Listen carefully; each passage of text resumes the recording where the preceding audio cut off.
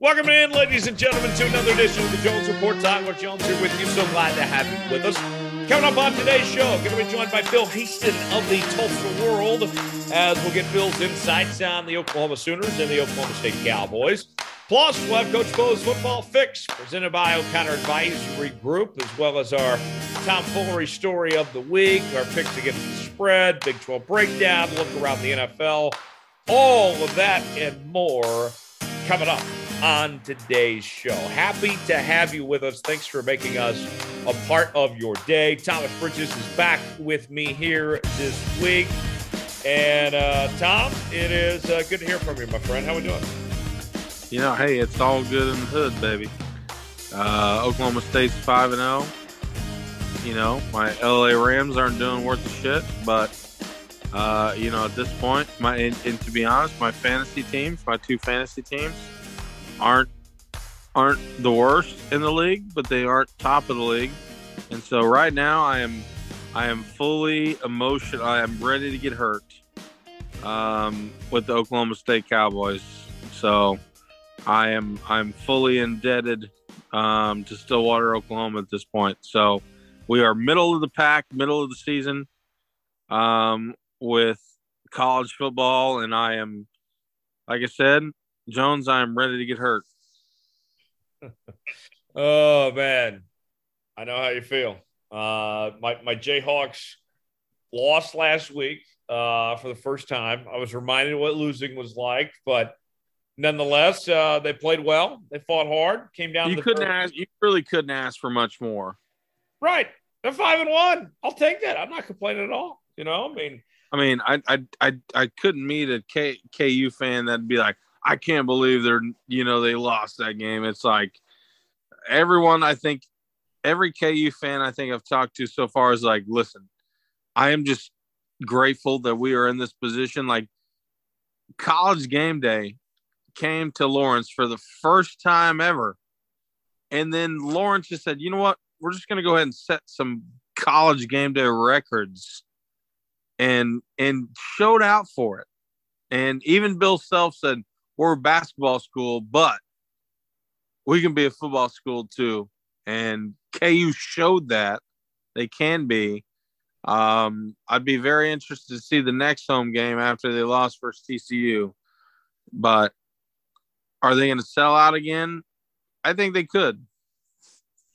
Oh, I think they'll probably sell out the rest of the season. I'm excited to – I continue the Jones College Football Tour this week. Last week, I went to the Red River Shootout. Not so much a shootout. It was kind of it's like a bomb went off. You know, it was the Texas, the Austin 49ers. Right. And I'm headed to Norman this week for OUKU. This will be like my fourth college football game this year. Should be a good time. But when I was at Red River last week, Tom, I got to tell you, despite the outcome, how ugly that game was, I had an incredible time. I'm glad I went. Texas State Fair on game day, unbelievable. You would have been proud of me, Tom. I before 10 a.m. Here was my number for you. I was 4 beers and a corny dog in before 10 a.m. It's the only way to do it, mate. I told my mom. She said, gross.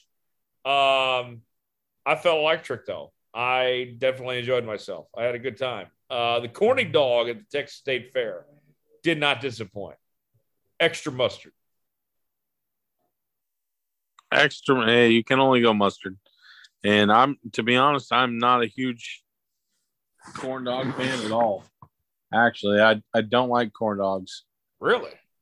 No, I'm not a fan at all. I would much rather have a coney. And I'd rather have a coney too, but I mean, fair tradition. Got to go with the corny dog, you know. I get that. That's just not my vibe. The corn dog's never been my vibe, but the Cotton Bowl, by the way, Tom. I mean, it's cool they play that game at the fair and all that, but the Cotton Bowl Stadium itself, that place is a dump. I mean, that might be the nastiest stadium I've ever been in. And I've been in some bad high school stadiums too. This place, like, the stadium was like flooded, the bathrooms and all around it. I mean, there was beer cans all over the sink. I mean, it was like you were at the summer camp that nobody wanted to go to, the summer camp that nobody wanted to get sent to, but that was all their parents could afford. Was it that bad? Oh, it was like a health hazard. I can tell you that. There were some diseases in that stadium, probably. That bad? Yes. That's incredible. I mean, next year, and I'm going to try to go back next year, assuming I still live here in Dallas, which I hope I do. Assuming I go back next year and everything, Tom, I think I'm going to plan out ahead of time to avoid using the bathroom during the game. I'm going to try to go before or after I enter the stadium. Avoid the bathroom at all costs. It was that bad? Yes. That's incredible. I mean, I get it. They only have one football game a year there, but I mean, it felt like a health hazard. That's crazy. I would figure that they would have it. You know, you mentioned they only have one football game there a year, and they know when it's going to be. It's not like it's 2 weeks in advance. They're like, oh shit, we got a football game coming up here. I'm like, oh wait a second. They know when it's going to be. It's always the first weekend in October. Well, I guess the second week in October technically. They know when it's going to be. You would think they would have it prepared, right? But it was that bad. Yes, that is incredible. Yeah. There's only been one stadium that I thought the bathrooms were not very good. Yeah. To be honest with you, that was Boise State. Honestly, they were all the way down to the trough. You don't see very many troughs anymore. In anywhere really. And that was probably the worst bathroom college football experience that I've had. I've heard the family restrooms at Oklahoma State are pretty good. Hey, listen, I can vouch for you that they are for the families. I can vouch on that. If you know. They're good for a lot of different things. So with that, I can just make your imagination run wild. And I'd love to experience the family bathrooms again one day. And if I don't get the chance to do that, then I'll be fine. But ladies, if you're listening, Thomas would love to take you to an Oklahoma State football game. Yeah, I'll pay for everything. And he'll take a visit to the family restroom. It wouldn't be my first time. Would not be the first time. Oh man. Tom, you're on the road again this weekend, right? I am headed out at the time that we are recording this on a Wednesday night. I will be headed out from the time that we are talking currently. I will be on a plane in 7 hours. I will be taking off. I was literally 6 hours and 49 minutes from the time that I'm speaking right now. I'll be taking off from the Tulsa International Airport all the way to Denver and then all the way to Boise, Idaho, to DJ a wedding and to, go to another bar that is a lot like the family restrooms at Oklahoma State. Me and Billy, friend of the show, Billy Locke, will be on our way to Humpin' Hannah's, which is a bar that has an owner that is part of the main band that also throws out, specifically the last time we were there, she threw out cock rings in the middle of the show, in the middle of her band set. Said, who needs a hard dick? And she threw out cock rings, and she's been known to throw out vibrators and whatever else you can get your hands on. That's Rocky Johnson of Hump Bananas, and it's a beautiful thing. So we will be back there. I will be there probably at this time, 24 hours from right now. Probably throwing my hands up for a cock ring. Don't need one if you were wondering, but I'll take a free one. Okay. It's not that type of show. Yeah. Yeah, you're going to a wedding. I got to go to a wedding next week. After this, Tom and I, and Billy as well, because Billy, you mentioned, is going with you. We're laying down the law after this month. No more fall weddings ever. I mean, this is it. You know, I mean, that's just the law. That's just how it's going to be. The fact that we are even attending weddings the next couple of weeks in the fall is out of the goodness of our hearts here. After that, it's over. No more fall weddings, as far as I'm concerned. But that's a whole nother rant we can get into for another day.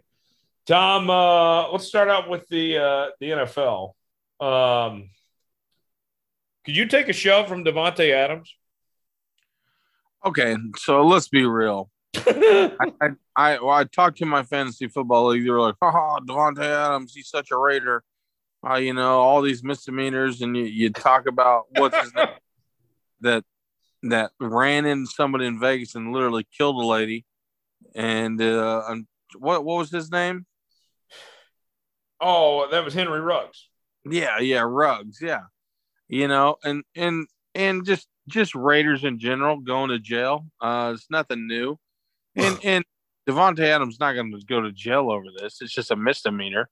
But at the end of the day, let's be real. Jones, you took a much harder hit from, what was it, a Union player? It was Jeffrey Mead. Went on to play for OU. Yeah, wide receiver. Yeah, you took a much harder hit. I mean, that push was bullshit. I mean, that guy, he sold it like Lionel Messi in a Premier League game. And that wasn't a hard push at all. Like, sure, the man lost his balance and fell over, but it really was not a hard push. Like him going to the police department and doing all this, he's just trying to cop a bag, right? Yeah, I mean, I'll say this: he went to the hospital like that. No, like, two things can be true here.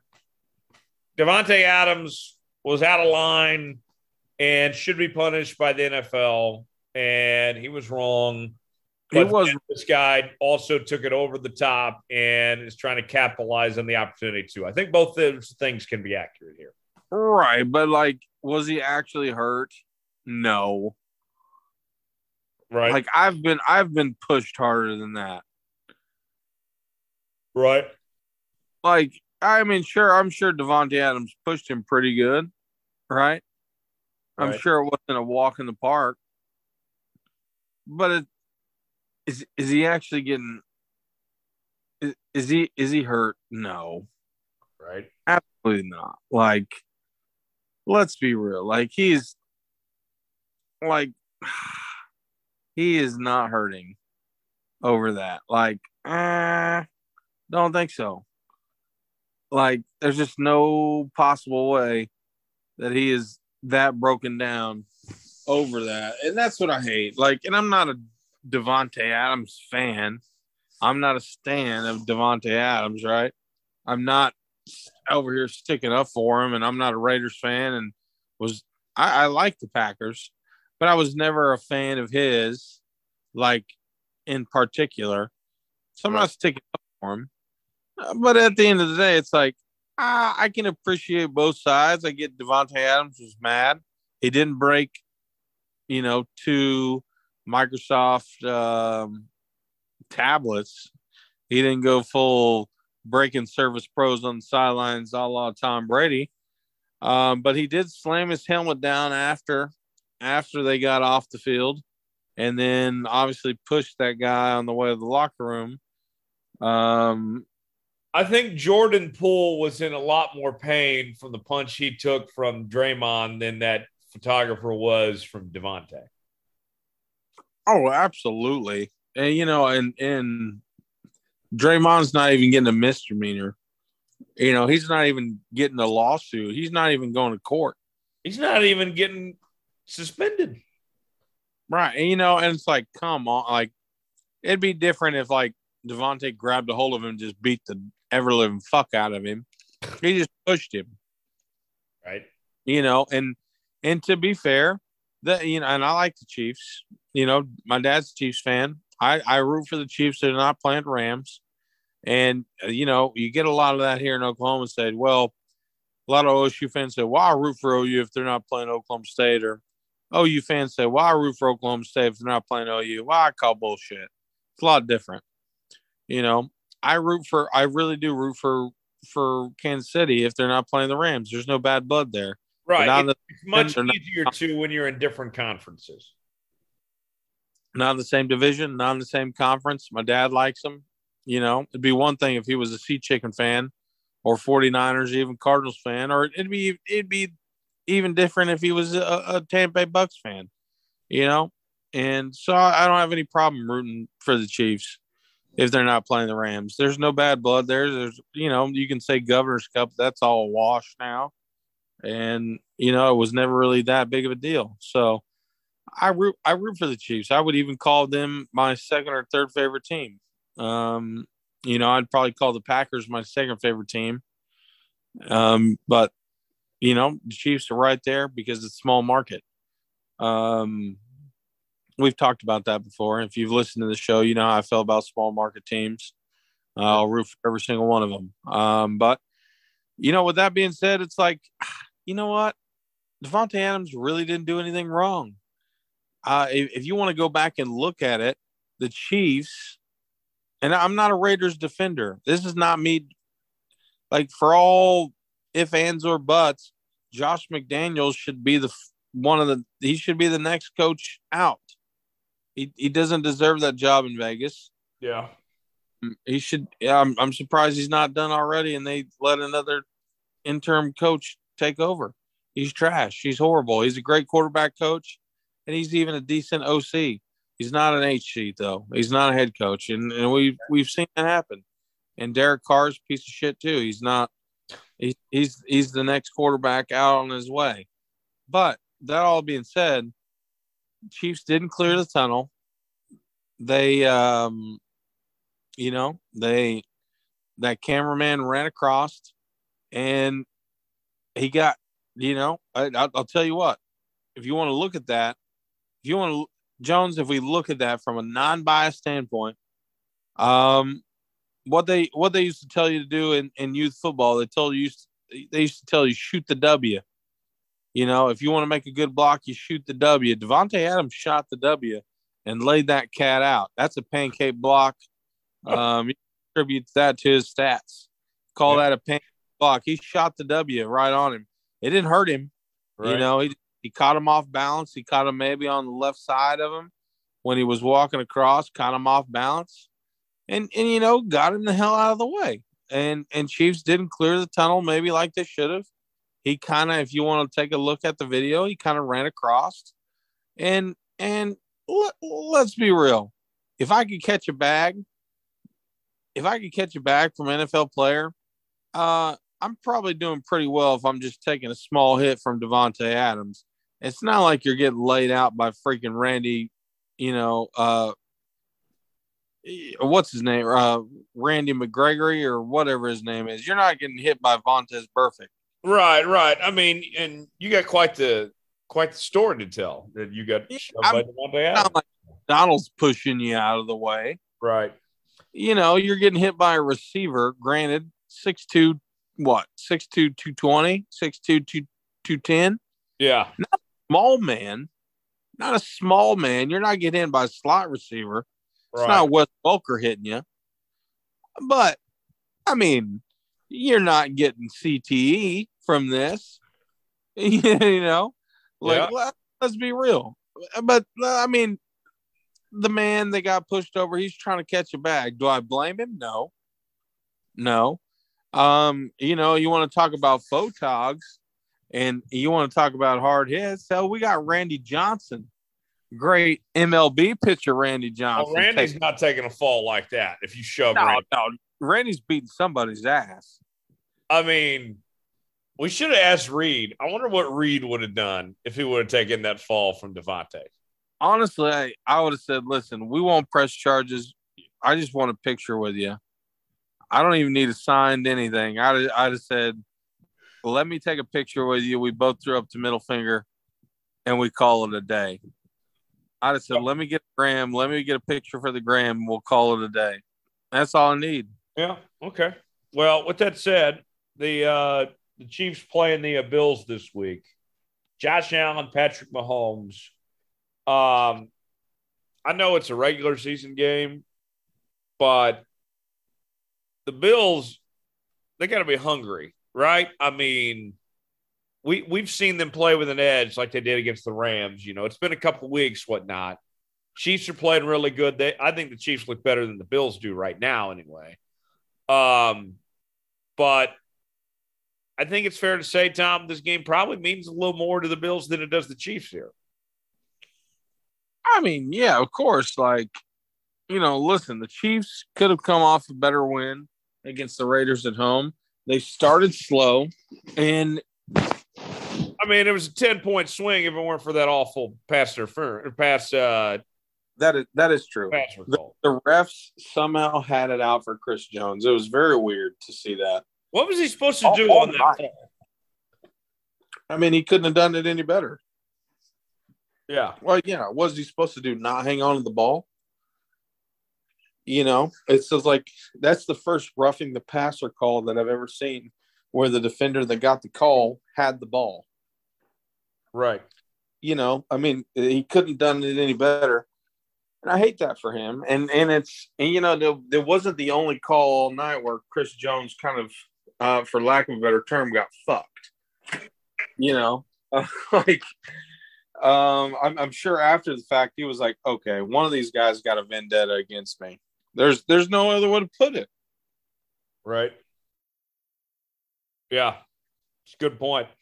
Also, on the NFL front this week, looking around the league here, the Packers lose to the Giants out in London.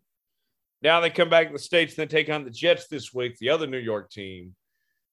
Packers are sitting at, 3-2 at this point.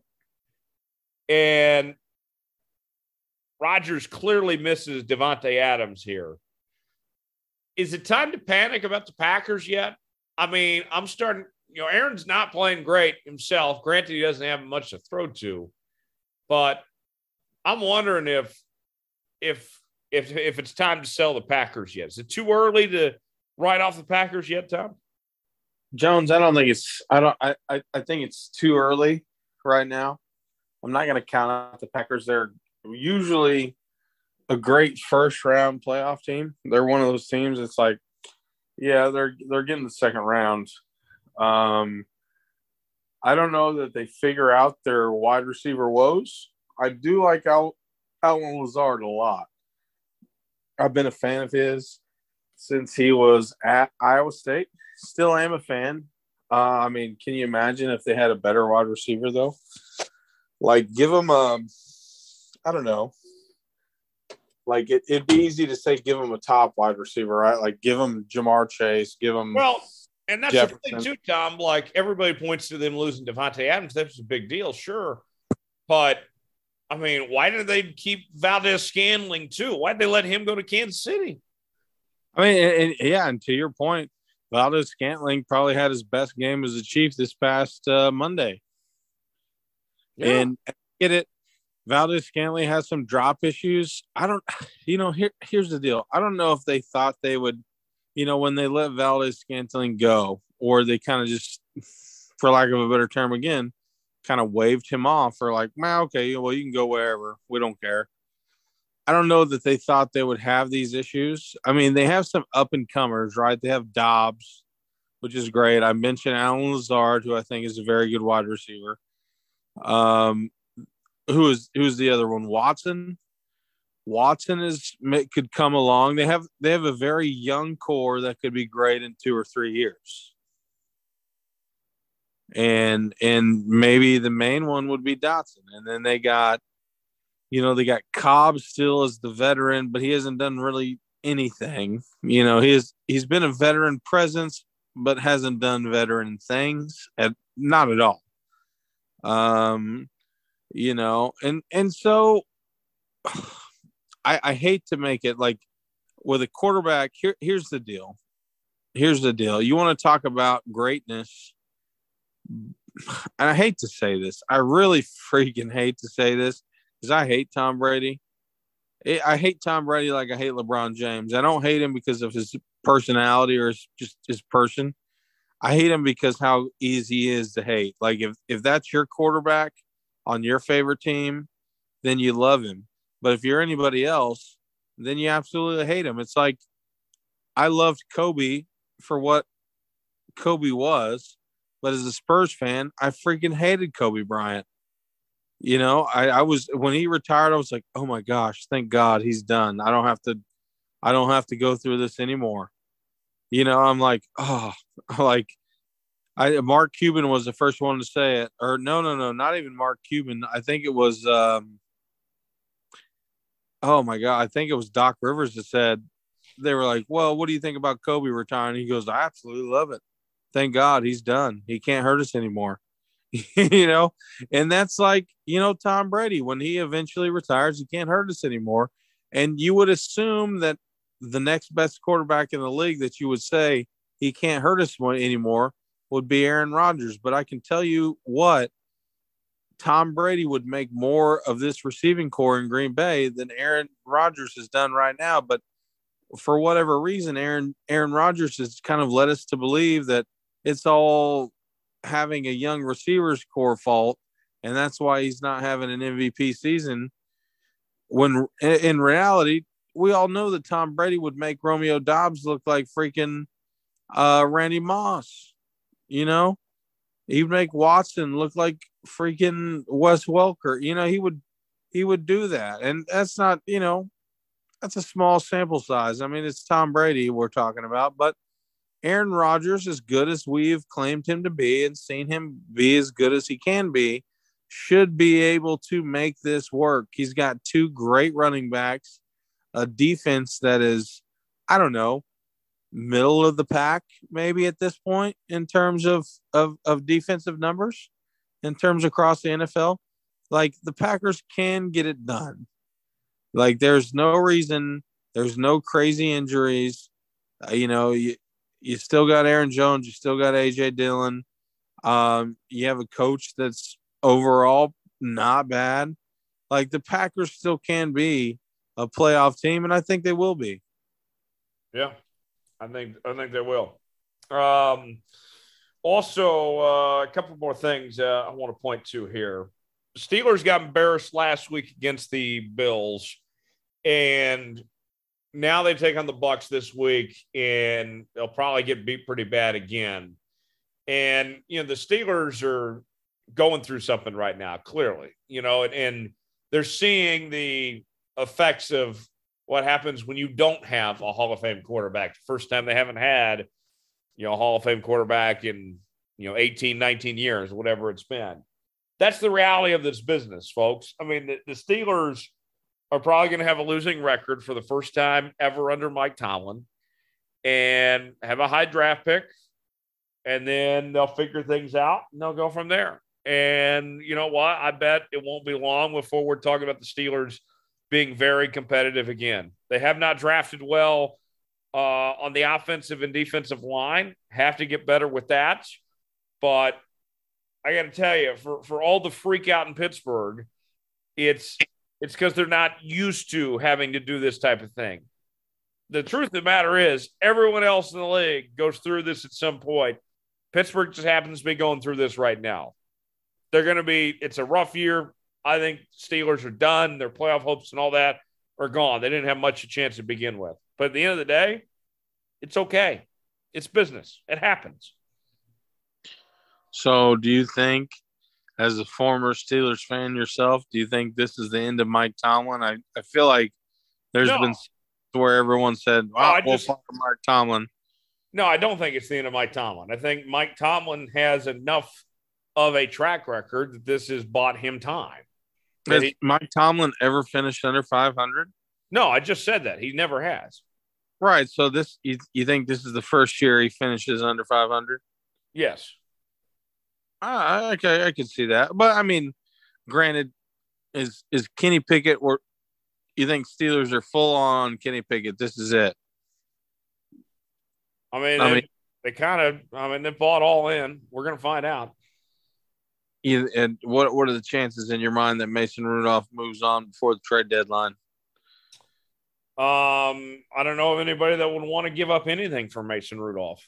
I mean, I felt like he would already been dealt like by now if somebody wanted him.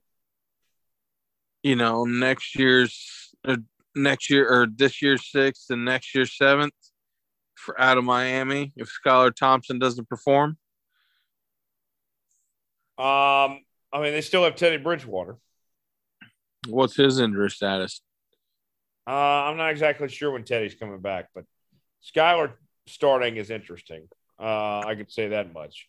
I'm kind of ready to see it. A couple other things, and then we'll move on and talk Big 12 football here. Cowboys and Eagles.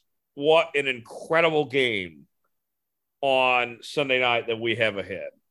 The Cowboys look like one of the best defenses in football. Cooper Rush is playing good. The offense is clicking. Cowboys are solid. The Eagles, best team in the NFL right now. Only undefeated left. Jalen Hurts is playing great. The weapons around him, A.J. Brown, the defense. It's all coming together. This one is going to be really good. I'm very intrigued for Sunday night. It feels like it's great offense meets great defense. Something's got to give here. And I'll say this, Tom. The Cowboys, they're going to be better with Dak. Dak's the better quarterback here. But part of me is like, if you're Dallas, you got a good thing going here with Cooper Rush. There's no reason to rush Dak back. You got a good thing going here. I think you go into Sunday night, you see what happens, and you give Dak all the time he needs, because right now they got a good thing going here. They got things under control in Dallas for the time being. Hey, they're vibing right now, and if Dak can come back and play well, I'll tell you what, Cooper Rush, he's not winning you the game. He's the ultimate game manager at this point. He is the second coming of Alex Smith, and maybe even less of that. Alex Smith was great. He is the next embodiment of Alex Smith. That's just what he is. This Dallas team is every bit of what, minus Dak. You take Dak out of the equation if he was injured all year, whatever. This Dallas team is the next embodiment of the Kansas City Chiefs before Mahomes got there, with a way better defense. The defense that Dallas has right now is, you want to talk about unprecedented in terms of having stars on every level on that defense. To be honest, Cooper Rush doesn't really have to do a whole lot. Dallas had a 9-0 lead essentially before Cooper Rush even gave his first pass in this past week against the Rams. And, he doesn't have to do a whole lot. He just doesn't have to make mistakes. And I think Cooper Rush is very capable to say, hey, listen, we're not asking you to win the game. We're asking you to not fuck up. And he's been doing a great job of that so far. And as much as I hate to say that, you know how I feel about the Dallas Cowboys, and you know how I feel about Cooper Rush being a Central Michigan alum. Who beat OSU in the BS game when they didn't deserve the extra play. You know how I feel about that. And then he just goes out and crushes my Super Bowl champion Rams. Um, Cooper Rush was let go from this Dallas team at the beginning of the season and was only brought back when Dak got hurt. Well, no, he was still the opening day backup, but he was initially released when the 53-man roster cuts came. Right. But yeah, that's what I mean. He was like brought back. So where do you think Cooper, like I've seen some good opinions on Cooper Rush in terms of being a great backup, and he's done his job and he deserves to stay on this roster and really deserves a lot more credit than what he's getting. And I've also seen some stupid ass opinions saying, is Cooper Rush the next Kurt Warner? And I'm like, hey guys, whoa, let's calm down. He's done a great job, but to your point, Jones, it's Cooper Rush playing a little less than mistake free. But where this credit goes to over this time that Dak has been out has to be the defense. I mean, it's incredible what the defense has done. They got Diggs, they got Parsons, and DeMarcus Lawrence is playing like 5 years ago. DeMarcus Lawrence, right? Oh yeah, it's incredible. That's for sure. It's quite the story on that front. One more thing on the NFL, and then we'll move on to Big 12 football here. And we'll dive into this more with Bo, but the Russell Wilson thing, I mean, here they are. They're about to take on the Chargers this week. Okay, here's an overreaction. Maybe, and I say this maybe. Russell Wilson, if he weren't being paid the money that he was, would be benched on most teams right now. Will it ever get to a point where he does actually get benched here? I mean, are the Broncos going to be content if this doesn't get better? Do they ride out with this all year long? Do they stay on on course like this if it doesn't get better? It has to get better at some point, right? It has to, but from the whole funny previous, before the season started, the let's ride, they have to let's ride, don't they? Like they cannot not let's ride at this point. They were dumb enough, Tom, to pay this man before he'd ever even taken a snap in a Bronco uniform. Right. And not only that, well, and I can get why they paid him, maybe not that much. They probably shouldn't have. They probably should have hedged that bet. But, hindsight's 2020. But at the same time, we have a friend, Jose, that's a big Broncos fan. And he talked a whole lot. We're going to win the division. Da, da, da, da, da. And we've heard his bullshit takes before. But at the same time, at the beginning of it all, the Chiefs looked down at the beginning, all things considered, no Tyreek, no crazy, betterments. The defense in terms of what they could have been to what they are now. I mean, you look at this Chiefs defense, I hate to say it, they remind me a whole lot of the Oklahoma State defense, the bend not break, and that are clutch in the end. So far, so good for the Chiefs defense. Shout out Steve Spags, kind of doing a great job considering what they could have been at the start of the season. But you know what? If you want to look at it on paper, at the beginning, before any games were played, I was looking at the Broncos have actually taken a step forward. Jones, I think they've taken a step back almost. Is what they were last year? I mean, they're not that much better, if at all. No, and to think too, if this is what they get from Ross, if this is the end all be all, you're going to lock your future into that for that long. I mean, Drew Lock could have done that for you for about, a tenth of the cost. Yeah, and who I bet's feeling the best about this? After every game, after every weekend, it's probably just sitting back in his freaking house and just saying, it's freaking Pete Carroll. Is it not?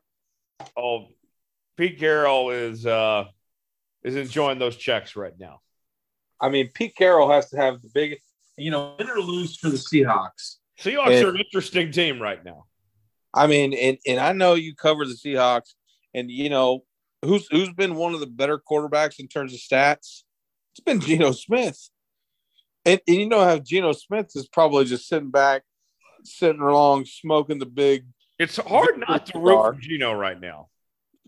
I kind of, and as much as I hate the Seahawks, being a Rams fan, I got to kind of root for Geno, man. Is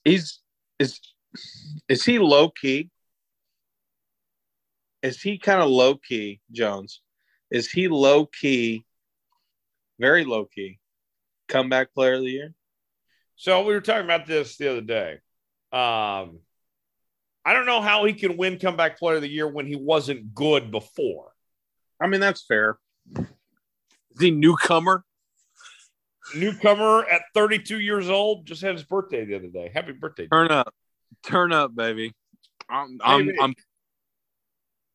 Yeah, it's interesting. Anyways, moving on now. Let's get to our Big 12 breakdown in a moment. Bill Haisten going to join us in a little while from right now. We'll have our football fix with Coach Bo coming up in just a bit as well. It's the Big 12 breakdown. Tyler Jones, Thomas Bridges here with you with a look inside the Big 12 conference. And we begin, as we always do, with our hot takes around the league. Tom, I'll let you have the floor first. Give me your hot take of the week in the Big 12. Hot take of the week. You're not going to like it. You're not going to like it. And OU just dropped the worst jerseys that I've ever seen. I didn't think they could get worse than the Rough Riders, but they have tried to, emulate the Iowa State Cyclones in terms of black jerseys, and they've also tried to emulate the Ohio State Buckeyes in terms of helmets and gray and black stripes and red. And here's the deal. I don't want to talk too much shit on the OU football jerseys. They're going with unity on the back. They have made these jerseys for the first African American to play for OU. That's what they've dedicated to them, and I get that. I think it could have been better done with a patch or a helmet. Just get to the point. What are you trying to say here? I'm saying my hot take of the week is that OU is what? Favored by, at this point, 7.5 is what Vegas is saying at this point that we're recording the show. Up to 9 now. Yeah. 9. OU is going to win in Norman against KU. They have too much to lose. They're not going to lose to KU. And is that, if you would have told me that was a hot take at the beginning of the season, I would have laughed. But that's my hot take of the week. By 9. That's not a hot take. No, what I'm saying at the beginning of the season, like OU is going to cover this game, and I mean, at all points, at all things considered, that's a sucker's bet from what we've seen thus far. Like, out of how many people do we know that are not OU fans that are actually taking OU to win this week, let alone to cover? Okay, I think we need to explain to you what hot takes mean. Okay, if you want another hot take, okay. I think OU walks into Fort Worth, and I think OSU walks into Fort Worth, and I think OSU wins by 17. Okay, there we go. There's your hot take, and I think OSU shuts down TCU's bullshit. I think TCU is a great team. If the back seven for OSU plays well, there's no reason they don't run them out of the building. My hot take after seeing Texas in person last week, beating the crap out of Oklahoma. My hot take is, even though I know that OSU and TCU are undefeated, I think that Texas is at least the second best team in the Big 12, and that they are going to the Big 12 championship game. I'm not going to use the words Texas is back, but Texas should be undefeated right now. They outplayed Alabama. Their quarterback got hurt. They outplayed Texas Tech without Quinn Ewers. Quinn Ewers, I think, is on track to be the number one overall pick when he comes out. He's got it, man. I mean, I know I wasn't rooting for Texas on Saturday, but he was fun to watch. He is going to be all that in a bag of chips. Quinn Ewers is going to be unbelievable. They got Arch Manning coming in. Credit to Sark. He's finding the quarterbacks. Texas is on the right track. I'm not saying they're back, but Texas is finally headed in the right direction of sorts. They're getting back on the track they need to be. Texas will be in the Big 12 title game, Tom. What do they beat Iowa State by this weekend? 4 touchdowns. Iowa State's offense is awful. 4 tutties games. Iowa State can't score. That's fair. That's fair. There's my hot take. OU sucks. Not a hot take, but true. I'll say this, and we'll talk about more with Bill coming up in just a bit. I think it's way too early, Tom, to be selling Brent Venables at this point. I do have questions about some of the decision-making. I mean, Jeff Lebby, the way that they ran the Wildcat as much, I mean, you still have to trust your quarterback, even if I know that Davis Bevel's horrible, that he probably shouldn't be a Power 5 quarterback to begin with, but you still got to put the ball in your quarterback's hands. You can't be running Wildcat and all that crap like that and be running 3 lineman fronts against that hefty Texas offensive line. Yes, there are you pro booty? So you're saying you're pro booty for OU? I'm saying I'm pro anybody to throw the football.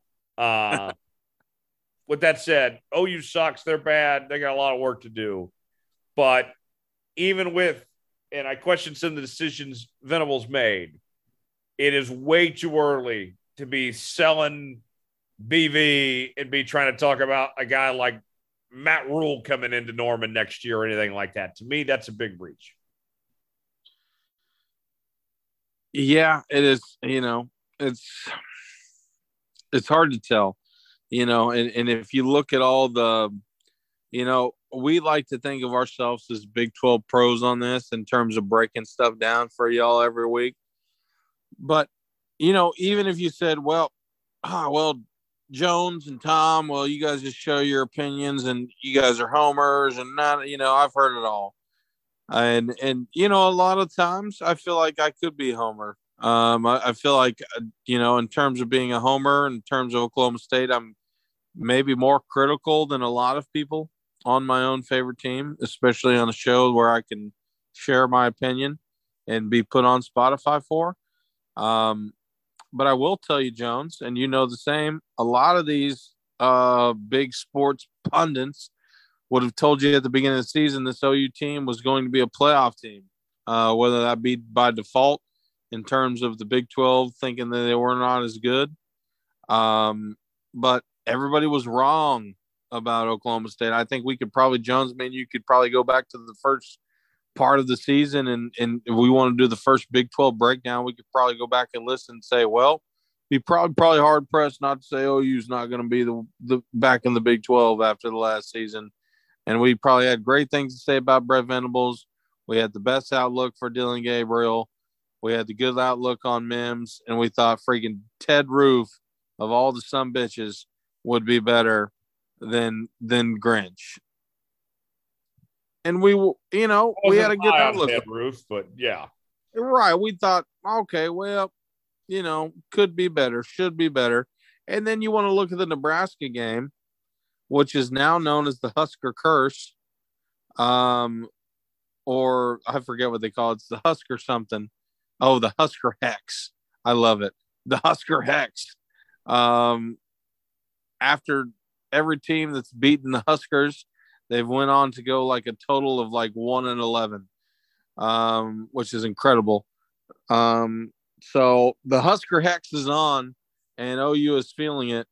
And if you would have told me that this was the outlook at the beginning of the season, if you would have told me we were at this point, I would have laughed and I would have said there'd been no way. And Jones, now we're looking at this weekend, and me and you are both rooting for KU. You for being a KU alum, me for just rooting on the downfall of the Oklahoma Sooners. Rock chalk, baby. I'm glad that you acknowledged that I'll be rooting for the University of Kansas. If I'd hope so. If you weren't, then it only took you how many years to convince you that these are my Jayhawks that I'll root for overall? Well, I mean, only because OU's bad.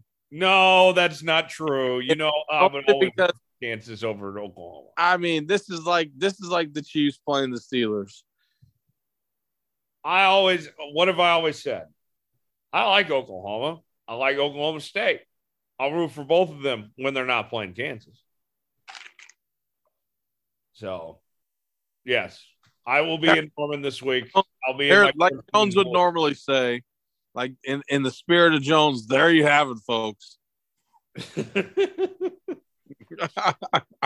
you have it, folks. There you have it, folks. I don't even realize that I say that often. I know you don't. I'm about 5 sayings short from a full Tyler Jones soundboard. I'm very close to good. I'm very close to a great soundboard.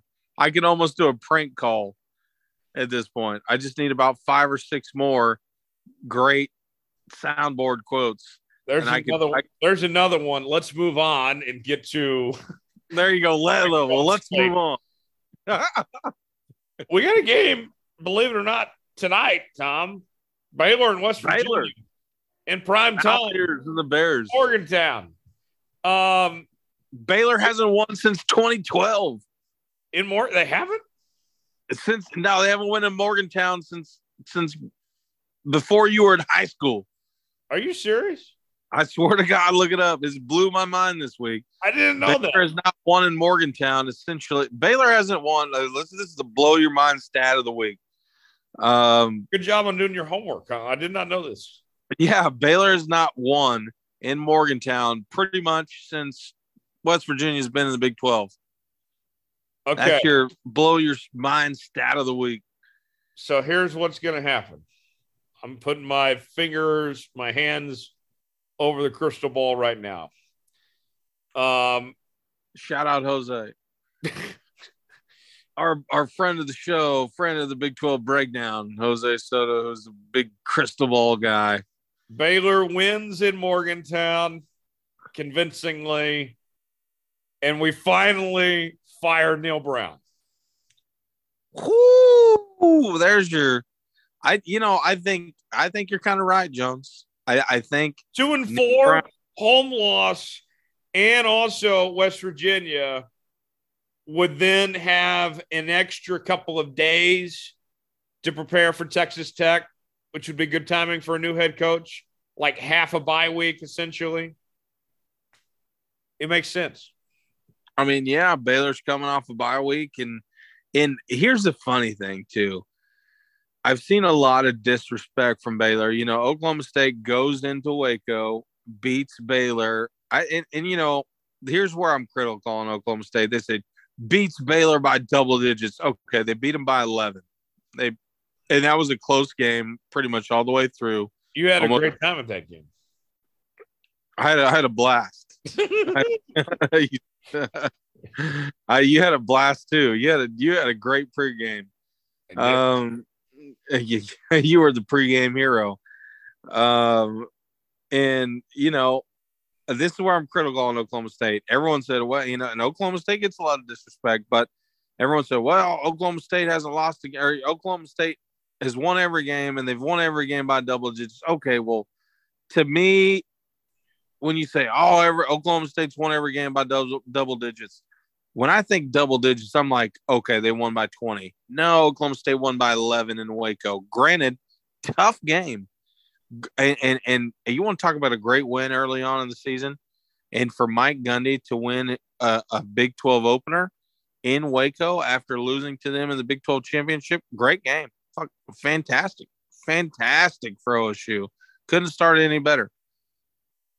But Baylor gets the next week off and goes off the radar and then takes disrespect right on the chin. Baylor's going to come out and, if this game was in Dallas, you could call it West Virginia getting digged down in Dallas. They're about to get digged down in Morgantown, West Virginia. Give me Baylor by 24. Okay. Bye-bye, Neil. Yeah, Neil taking L this week. KU taking on Oklahoma. Jason Bean's going to get the start. By the way, there was a reporter from the Lawrence Journal-World, the paper of record there in Lawrence, that falsely reported that Jalen Daniels would be out for the season.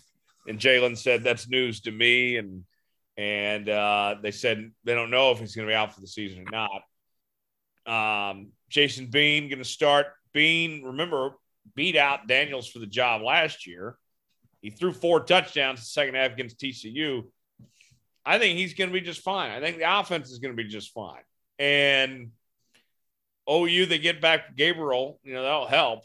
But I have no reason to think that Oklahoma is going to all of a sudden turn on a switch that we haven't seen in the last 3 weeks.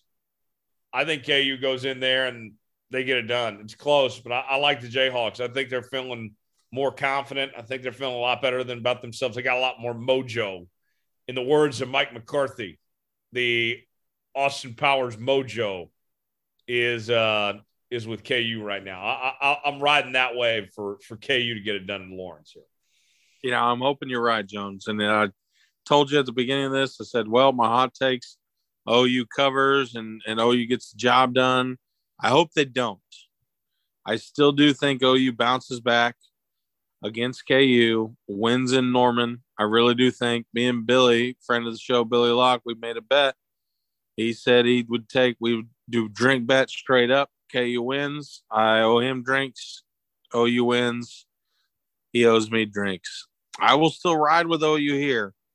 And the only thing that disappoints me here or has me thinking otherwise, jerseys for OU this week, terrible. Way worse than the Rough Riders. This is a one and done type situation for them. I think OU dropping these new jerseys is just, for one, maybe to get fans in the stands. I sure wouldn't want to pay OU prices to go see. They're going to pay OU prices to see, last year's KU product, but it's not going to be KU putting the product on in KU terms. It's going to be OU putting on KU product. It's a switcheroo. It's the classic switcheroo. I could see KU winning by 14. I do, like I said. Okay. I think it was a job done, but wouldn't be shocked. Iowa State, Texas. I like Texas big. This one, I think, gets ugly real fast. I think Texas is at home there. Iowa State doesn't have much offense. Texas can score a lot of points. Texas is 16.5-point favorite. I think that's been a little kind, honestly. I think it'll be unkind too. Matt Campbell should have got out when the getting was good. He still might be able to go to Wisconsin or Nebraska. There you go. And then OSU TCU. You have a TCU team that is a really complete team. An Oklahoma State team that is really good in their own rights. This game comes down to one player for me, Spencer Sanders. Does Spencer Sanders make enough plays and avoid mistakes that they get the job done? If Spencer Sanders does his job, OSU wins. The only way that this game is a toss-up game is if we see Spencer Sanders not play well. That's, to me, what this comes down to. What Spencer Sanders shows up. I think that's one of the keys, Jones. I think it comes down to 3 things. I think you're dead on Spencer Sanders. Can't turn the ball over. TCU's too quick. it comes down to that OSU back seven. You're talking about a TCU team that can score just as quick as OSU can. And you're talking about a TCU team that's very quick, very fast, and their receivers are very good and very quick. And then third key of the game, Jones, it comes down to coaching. Sonny Dykes, great start so far. Mike Gundy, legendary in his own right. Coaching. Those are your three games. Those are your three picks. Sanders, OSU's back seven, and coaching. You hit on two of those, I think OSU wins. I'm going 42-38 OSU. All right. Coming up next, Phil Haisten of the Tulsa World joins us. We'll talk Oklahoma and Oklahoma State on the other side. Stay with us. Joining us now on the Jones Report this week, he is back. It is our friend Phil Haisten from the Tulsa World who joins us on the show now. And you check out all his columns, his work in the world. He's also on Twitter as well. And Bill, always a pleasure talking to you, my friend. What's going on in your world? Oh, man. Well, obviously, the state of Oklahoma is upside down. And you think about it, Tyler. I mean, what were you doing in 1998? Were you in grade school? I was 2 years old. How many? 2 years old. You were a 2-year. You were a toddler. Okay. So, and there's a lot of other people at your age or around your age who have never seen OU be this bad in football. They've never seen OU lose football games like this. And the last time that OU lost 3 in a row was 98. And they never lost like this to Texas ever, not by that amount of points. So it's just so crazy. 3 weeks ago, they go to Lincoln. They look pretty good, beat the Huskers. And since then, they lose to K-State. And you think, oh, man, that's not good. Although I really like K-State. Yeah. And then the next week, they go to TCU and just get rocked. Just smoked by what a team I believe TCU is the best team in the conference. And by that much over KU last week. But I think TCU has staying power. I think they're going to be I think it'll be really hard for Oklahoma State to beat this week. But anyway, then last week at the Cotton Bowl, are you kidding me? 49-0. On the same day, it was interesting, Tyler, that Kansas functioned so beautifully with a backup quarterback. Wow. Alabama won, albeit in spite of some turnovers, with a backup quarterback. Max Duggan, until a couple of weeks ago, was a backup quarterback. I mean, he is a backup quarterback. He wasn't even playing a couple of weeks ago, and he's out there now. So my point is, there's a lot of teams around the country that have already had to go to their second quarterback and didn't fall off the table.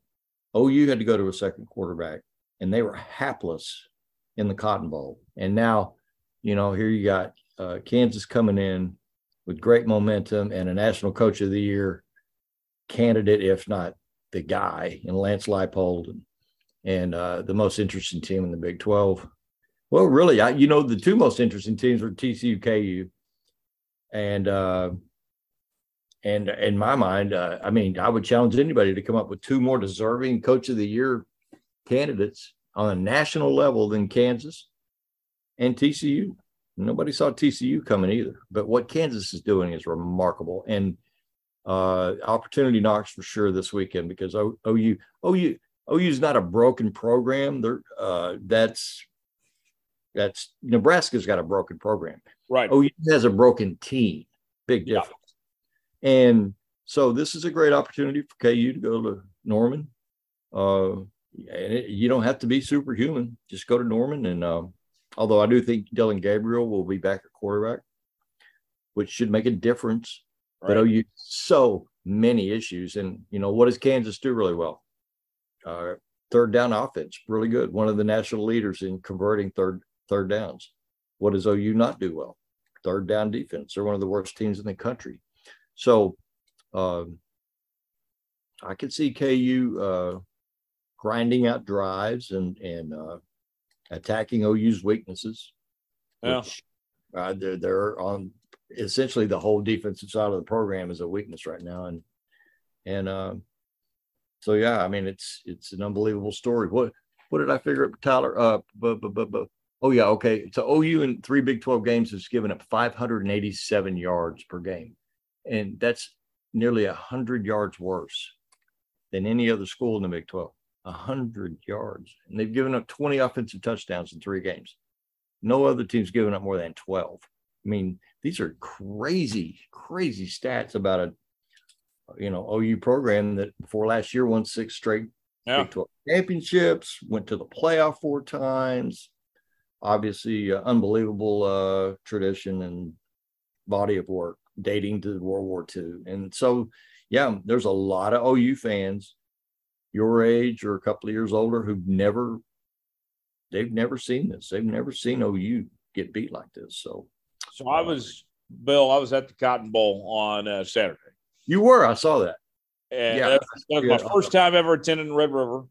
I've been wanting to go to that game my entire life. Now that I live in Dallas, I only live like 10 minutes away from Cotton Bowl, had to go. And, I go and, I mean, it's like, this is not what I envisioned, of finally going to Red River. All these great games we've seen over the years. And, I mean, the offense is one thing. And we can talk about that all day long. That's a story in its own self. But the defense here, I mean, that was supposed to be, BV's bread and butter. And, they were supposed to get tough, get more physical. That team looks so soft. I mean, that blew my mind. And one of the things that, I think OU fans were frustrated with over the last few years is seeing so many 3-man fronts. And there they were. OU was back to it was like the Alex Grinch defenses, the Mike Stoops defenses, but worse. I mean, like, I thought this was supposed to get better. I thought they were supposed to be physical, tough, and the fundamentals and all that were going to change. I didn't see any of that. I mean, it's one thing. You talk about the quarterback situation all day, sure. But, I mean, the defense, what the hell's going on? Well, you watched the TCU game? Yeah. OU TCU? Okay. It looked to me at times like there were like OU was 3 men short on that side of the ball. Yeah. It looked like 11 against 8. And guys, unbelievable how the consistency with which OU's, particularly the linebackers, but how often they're out of the picture or out of position. And I guess it was Joey Galloway that made a comment the other day. And, it makes a lot of sense, but he said, if you get blocked for longer than 2 seconds, if you can't get off of a block within 2 seconds, that means you're okay with getting blocked. Yeah. And if you're just willing to just be tied up and not fight out of it, you're okay with it. Well, it feels like I've seen some of that too up front, and they're just not winning battles, and they're out of position, and it's a few injuries, but everybody's injured. It's midseason, everybody's got injury issues, but it's unbelievable. It's truly unbelievable. And on top of all the problems Venables has with being a rookie or a first-year coach here and following Lincoln Riley, who was really successful, will never be given the credit he should get because of the way he left. Won't be remembered fondly because of the way he left and the timing of his departure, which was the day after Bedlam, which still blows my mind to think about that. But it just, I wonder how much of this he saw coming, or if he's as shocked as the rest of us. You know what I mean? I mean, did he come out of camp thinking, I think we're okay. I think if circumstances don't get weird on us, I think we have a chance to win 10 games and win the league, like they always seem to do. And or if he saw red flags either back in the spring and in August camp, and maybe isn't as shocked as the rest of us. I don't know, but I know that once they had to go to a backup quarterback, they went from being a troubled offense to being a hapless offense. And I was stunned by what I saw in Dallas the other day. Couldn't believe it. I've been to 19 OU Texas games, and I've seen it on the other side of that. I've seen OU dominate at that level in that game, but not ever Texas. When Texas has been at its very best and its most dominant, it has won that game more like 13-7, like the 77 game, 13-7, because they had such an amazing defense, amazing, and Earl Campbell. Yeah. And they hit 2 60-yard field goals and win the game. That's Texas's version of dominance, typically. And OU's has been just to pour up 600 yards and 63 points, and on a fairly they've done that a number of times against Texas. But for OU to get shut out in the Cotton Bowl, to get and the truth is that the score could have been 70-0. If Sarkisian had been in a really bad mood or had been a monster or he could have scored 70. That's unbelievable. So, I mean, now OU on the list of priorities, and there's so many, but I mean, they got a recruiting class right now, Tyler, that's ranked 6th in the country. You got to get that. You got to keep that held together for, oh my goodness, 2 more months, and get those guys signed. And in there's a 5-star quarterback from Denton in the Dallas area, and a 5-star edge rusher from KC. They got to keep that class together. And then they have got to more effectively fish out of the portal pool during the offseason, because they didn't do a very good job on that. Which, isn't that crazy? Just 3 years ago or so, I mean, nobody would even know what we were talking about. The offseason portal process. Now, it's such an essential, important part of football and basketball. I know that it's early, and we're 6 games into this point, but I mean, it's a fair. Not only for OU, their season's done with regard to what they usually aspire to do or play for. Their season's done. But go ahead. Well, what I'm about to ask is still an early question to ask.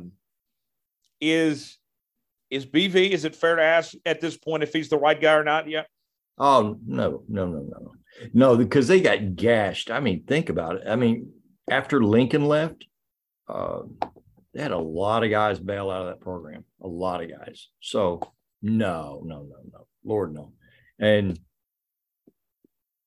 I mean, really the only coach they've hired, and since I've been at the Tulsa World, who you kind of felt, no, I would say 2.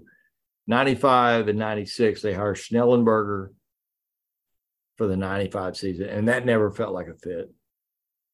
And that felt like it would be short-lived, and it was one season. And then John Blake came in the next year, and that never felt like the right guy either. And but I don't feel that way about Brent Venables. I don't think anybody does at this point.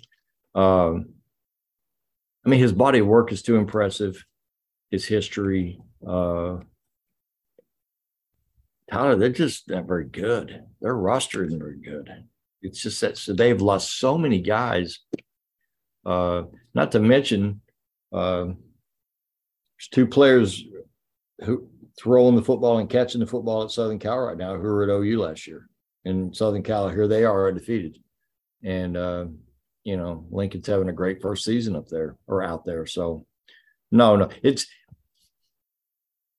it's understandable for fans to ask that question because they've not seen OU lose like this since John Blake. Right. Totally understandable. And I'm not saying it's even I wouldn't even say it's unreasonable. It's just that because the expectations of the OU people are so different than most schools. So when the standard crumbles or somebody falls far, far short of the standard, the Oklahoma standard, then it's okay to ask those questions. But I don't think he's a mistake. I don't think Castiglione certainly views Brent as a mistake. And I listen to a lot of talk radio and get on Twitter enough to see. I mean, there's a few exceptions to this, but most people are realizing that this is just a lost season with bad circumstances that got worse when Dylan Gabriel got hit in the head. And so this season's a wash. I mean, could they rally and win 3 times in the second half? Isn't that crazy to even ask that question? Can they win 3 more times in the last 6 games? I don't know. I'll say this: as they're currently playing, they will have to they'll have to win a game, at least one game that they shouldn't win. They'll have to upset somebody. Who that might be, I don't know, but I can't remember. Good Lord, when's the last time you go into a Kansas OU game really with the belief that Kansas could really win the game? I guess it would be 09, I guess. Yeah. So 13 years. No Sam Bradford that year for OU, and Kansas had a pretty good team. So yeah, it's been a long time since KU had this kind of opportunity. And it doesn't matter if OU's up or down or whatever. If you got a chance to win in Norman, that would be a big that'd be a big victory for that whole program to get that done. Do you think whether they would have hired Brent Venables or anybody else, the circumstances that Oklahoma's dealing with, it sounds like it was unescapable no matter who the head coach would have been this year. Is that what you think? Well, you never know. Like if you hire a different coach, does he kind of like Lincoln went to Los Angeles with a quarterback situation ready to go, right? I mean, it took Caleb Williams a while to say, yeah, I'm leaving, but everybody kind of knew he was leaving OU to go to Southern Cal. If you hire a different coach, does he show up here with a quarterback he's been recruiting or coaching already? And is OU better situated at that position than it is today? I don't know. If you just look at the coach without any other attachments, I mean, sure. I mean, you see first-year coaches do miraculous things, but I would like to know who that head coach would be who could get victories out of this defense. Yeah. You saw it up close, and it's last thing on jarring. It's so bad. It's really oh yeah, it's something. Last thing I know you, and then I want to move on to talk Oklahoma State here. When it comes to this Oklahoma team and looking towards next year already with next season, we've seen that year 2's been kind of the money spot for coaches, right? I mean, Nick Saban at Alabama, Kirby Smart at Georgia, even within the conference here. You're talking about Lance Leipold at Kansas and his situation. Is next year the year for Brent Venables that we're really going to find out that about this Oklahoma program where they're going? Well, yeah, yes, but it's not necessarily just because it's year 2. It's because it's the year before they move to the SEC, and you don't want to take a wobbly, jacked up, broken situation into the SEC. You don't. So, and because OU was, after Barry Switzer and before Bob, by OU standards, was pretty average or below average for a decade. And there's enough people around Norman, including Joe Castiglione himself, who remember what that was like, and remember that it was just like it sneaked up on everybody. It's like average season, bad season, average season. These start stacking them up, and you're like, holy crap, we've been in a slump now for 5 or 6 years. So nobody's wanting to wait 5 or 6 years to address that problem or to get something fixed. You can't. The stakes are too high going into the SEC. They were too high to ever let OU football to get to that point anyway. Right. In the 90s, but now, holy cow, you do not want to stagger into the SEC. That ain't the way to go in. You want to go in with the best you can be. And so next year, oh my Lord, yeah.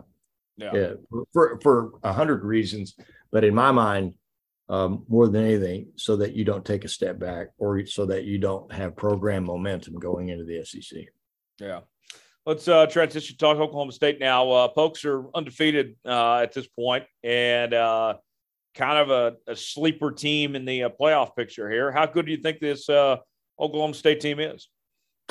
It's a really interesting team that the front end of Gundy's time as the head coach, they had a really hard time finishing on the road.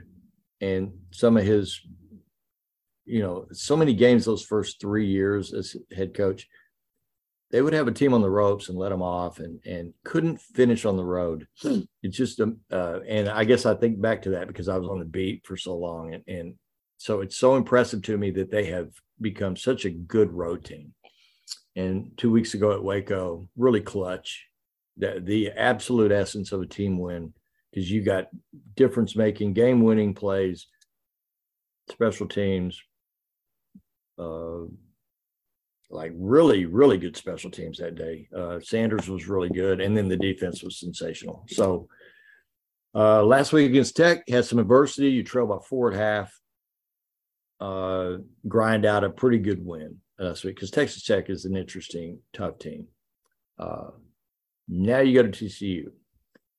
Oklahoma State goes to TCU. And I'll just tell you right now, I expect TCU to win the game. What we're about to find out about TCU is whether they're a really hot team or whether they're a really good team. And I'm starting to really lean more toward the good team. I think TCU is a really, really good team. And I knew that what Sonny Dykes did at SMU was borderline miraculous, but we're seeing now, he's the real deal, and would be at any level. And then, obviously, maybe not everybody knows, but I think most people by now are aware that Lincoln's brother is the offensive play caller for TCU. So that adds an interesting. Yeah, former Kansas wide receiver coach. Yeah, adds a little layer of intrigue. So I keep hearing that Spencer Sanders might be a little bit banged up with regard to his shoulder. We'll see. But then I heard also today that he had practiced and looked pretty good today. So, like after they won last week, Tyler, over Texas Tech, the first thing Gundy said was, we have got to run the football more effectively. And that, to me, will be what I will be looking at most intently early in that game, is whether OSU's offensive line is getting any push and whether their tailbacks are getting any yards, because it's a dangerous way to do business to have your quarterback be not only your leading rusher in terms of yardage, but to get, oh my goodness, I think he's right at 60 carries for this season. That's a dangerous way of doing business. So can OSU get more of a ground game generated without exposing Spencer Sanders, to that much violence out on the edge of the field? They've got to figure that out. But can OSU win the game? Really, honestly, bottom line, can OSU beat that TCU team that I think is a pretty complete team? Can OSU, is their front seven defensively good enough to win that game? Because that's how they'll have to win it. Because their secondary is not ready to win that kind of game, but their front seven's pretty good. And they a hell of a pass rush. And we'll see how that goes with Duggan, because they'll have to keep him contained. Bill, it feels like to me with Oklahoma State, what we've seen over the last few years with Spencer Sanders is that you're always going to get that game or two where Spencer's just off and he's not playing well. Last year happened to be a Big 12 championship game when he had 4 turnovers. What I wonder is whether it happens this week against TCU or at some point in the year, will Oklahoma State have enough to rally around and play well enough to win if Spencer Sanders does have that letdown game? Well, the running back last year, who was so good for them. He's in the NFL now. Jalen Waddle, yeah, or Jalen Warren, sorry, yeah. Jalen Warren, yeah. And he was so clutch and such a reliable and tough running back for them. I'll tell you what, if this OSU team had any of about 5 or 6 of Gundy's previous tailback combinations from 06, 08, 2011, this would be a heck of an offense for Oklahoma State. But at the same time, they got a lot of playmakers catching the football. They don't seem to have very many running it. And so your hypothetical is winner if Spencer has a 4 turnover kind of a football game, can they figure out a way to win that in spite of? No, they don't, because they don't have the running game. And it's too much to ask. It would depend on the opponent too, but presuming it's a. How about this though? Have you ever seen the Big 12 where like literally everybody can beat everybody? Literally, the last place team can beat anybody in the league. So there's really not a. Who's the worst team in the league? Probably West Virginia. Yeah. And a lot of it's they not can that put up hard. points. They got a good quarterback. Sure. Oh yeah, and they got a great, especially when it's a night game. They got a great home field advantage. Probably has lost a little bit of its heat from when they were, when they have a really good team and they have a night game at home. Actually for me, I enjoy going up there, but that's a real advantage for the Mountaineers to play at home at night when they're really good. They don't get very many night games anymore. It's crazy. It's a spectacle. But no, I don't think OSU this season is good enough defensively, or certainly with its run game, to overcome a catastrophically bad turnover day by Spencer Sanders. I don't. Last question. We'll end on this. I know you've been following real closely right there in your backyard in Tulsa with that Bixby program. Still making some historic milestones. I mean, they're somehow that the giant that is Bixby footballs just keep getting better. And the funny thing too is this is Bixby's first year in Class 6A1, which in Oklahoma is the largest class, but Bixby is like a fraction of the size of the bigger schools in the state, and you attended the biggest school, right? One of the biggest high schools in the country, I'm sure. With how many kids graduated in your class? 1,110. Right. I think it's gotten a little bigger since then too. It has. It really has. But Bixby, well, just for the sake of before I talk about the size of the school, Bixby's won 55 in a row. It's a state record, most by any 11-man football program in Oklahoma history. 55 in a row. They have not lost since the opener in 2018, and that was to Jinx.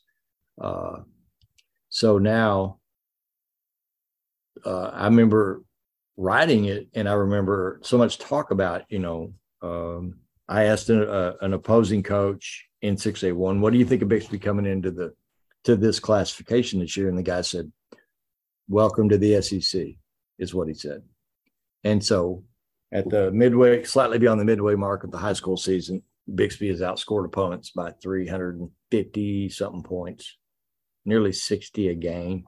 And I'm telling you, it's the most impressively coached and dominant football situation I've seen in Oklahoma since Alan Trimble's Jinx dynasty in 97. And that team in 14 games gave up 81 rushing yards in 14 games. And to me, it's still the gold standard of all Oklahoma high school teams was 97 Jinx. But you know what?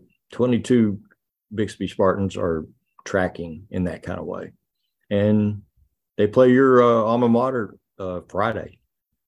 Bixby versus BA at Bixby Friday. So lovely. It's the most beautifully coached and I can't say they're not having fun. It's not a joyless situation. It's not a, you know what I mean? Yeah. But there's no nonsense, if that makes sense. They're having a great time. And I marvel at Lauren Montgomery, Coach Lauren Montgomery's ability to sustain a high level of motivation out of the starters who know they're not going to play more than a half. They never get to play more than a half. Never.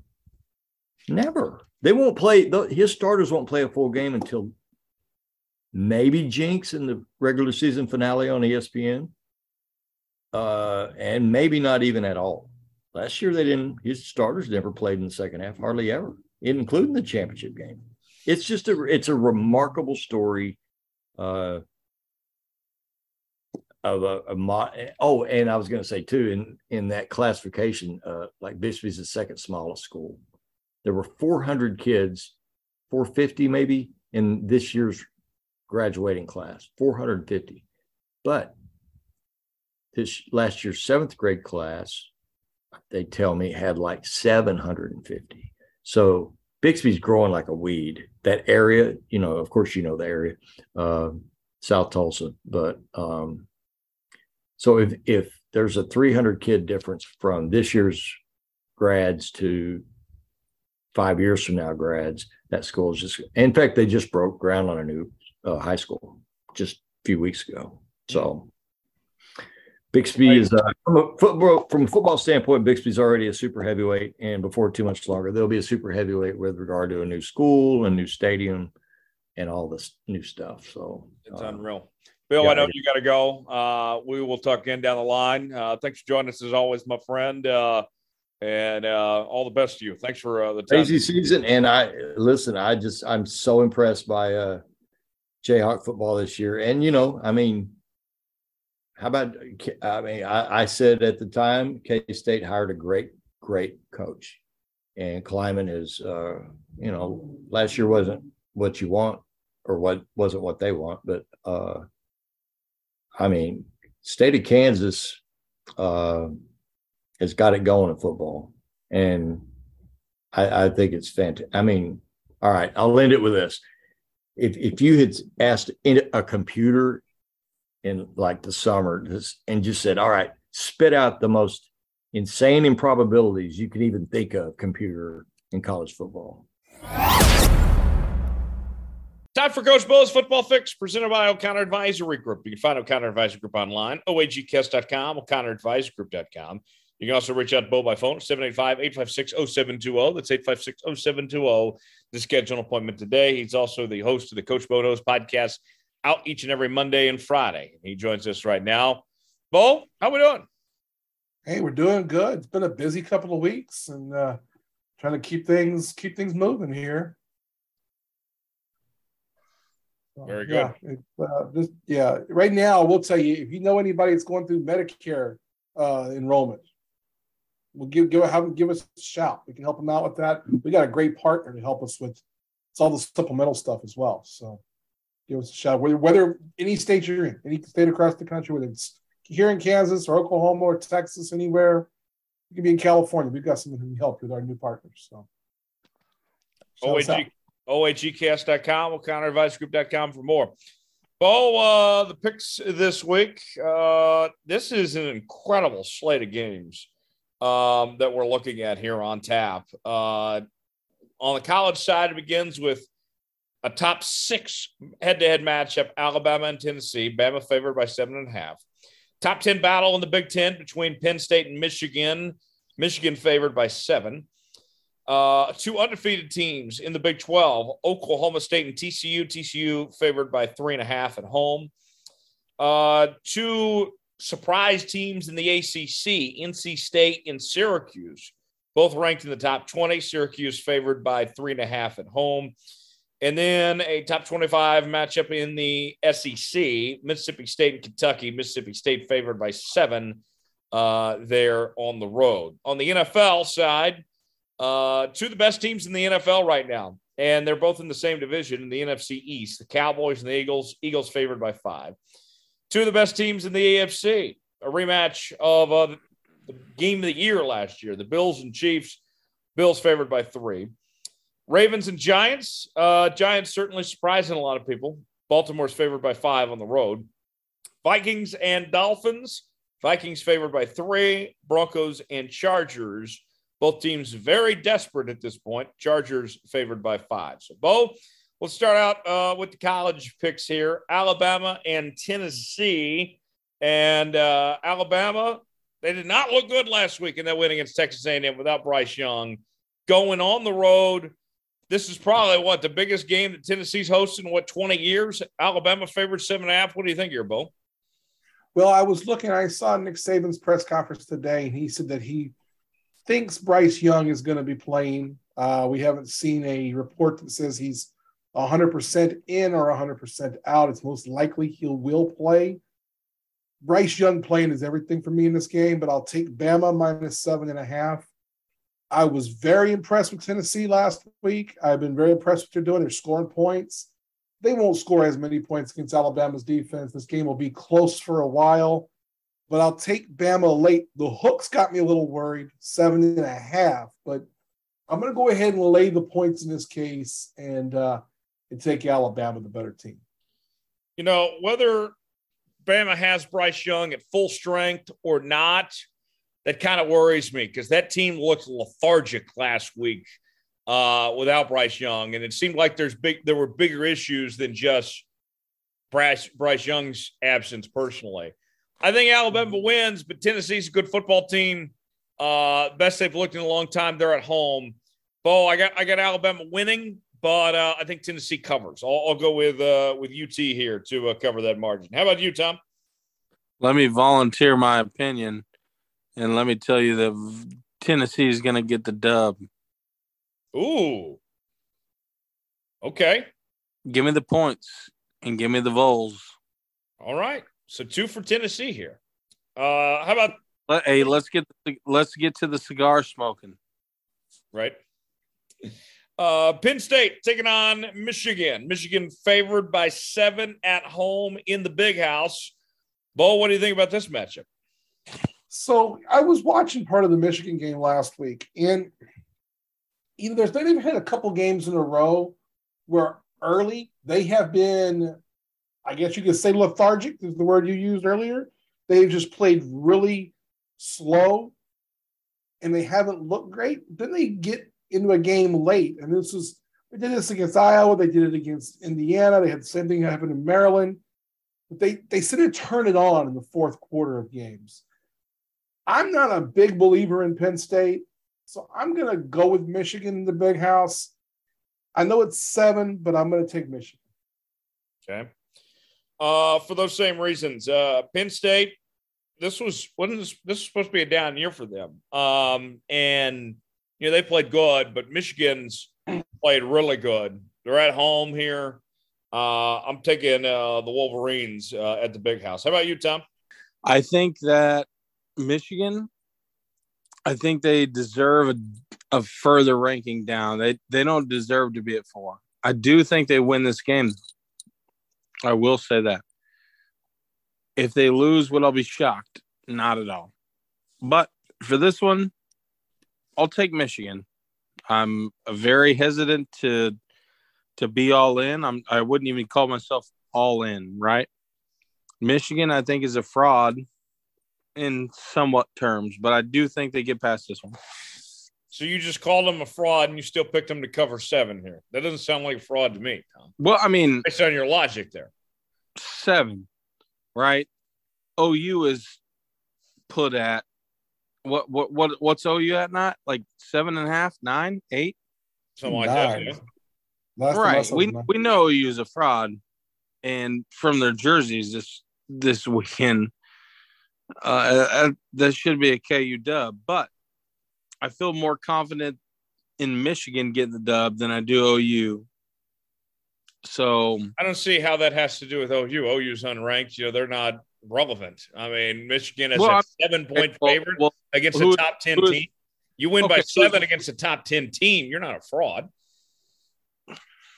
I think I see where Tom's going because I don't think Michigan's the 4th best team in the country either. Absolutely not. They're a top 25. I'd say they're a 12 team. But I also know And I think we're kind of in the same area here, Tom. I think after those top three, I don't know that there is a fourth best team. We got this like pot with like 6 or 7 teams. I mean, and don't get me wrong, I'm not some big Michigan defender either by any stretch, but I think they're probably the second best team in the Big Ten, easily behind Ohio State. Well, I wouldn't disagree with that, but no, I couldn't disagree with that either, because who else are you going to pick? I mean, after that, you're probably going to pick Penn State, and then it's like, oh, okay, well, that's a great matchup this week. 7 points. Michigan has whatever they have, and I'm just going to go ahead and take Michigan because, and then, if they don't do it, then okay. Is everybody, if in that case, is everybody on board on Michigan? Is that what we're saying? I don't know. We're not saying that at all. I'm just not saying that I'm not going to call them fraudulent. Fraudulent 4. I just think that they're between 4 and 10. I'm looking at the polls right now. Between 4 and 10, they're all the same. I think teams that are 7 and 8 in the AP poll are better than the 4, 5, and 6. I'm putting $250 down. I'm biased. I'm putting $250 down on OSU beats Michigan straight up. OSU is from Oklahoma State. Neutral side. Oklahoma State's one of the teams that I think is either 4 or 5. Oklahoma State's going to beat Michigan. Neutral side game. 100%. Put them in the Rose Bowl. Put Michigan versus Oklahoma State in the freaking Rose Bowl, and I'm taking OSU 9 out of 10 times. Well, speaking of OSU, taking on TCU this week. TCU is a 3.5-point favorite at home. We were just talking to Bill Haisten earlier of the Tulsa World, and he was talking about how this TCU team looks like a complete football team on both ends. Sonny Dykes has done an incredible job there his first year.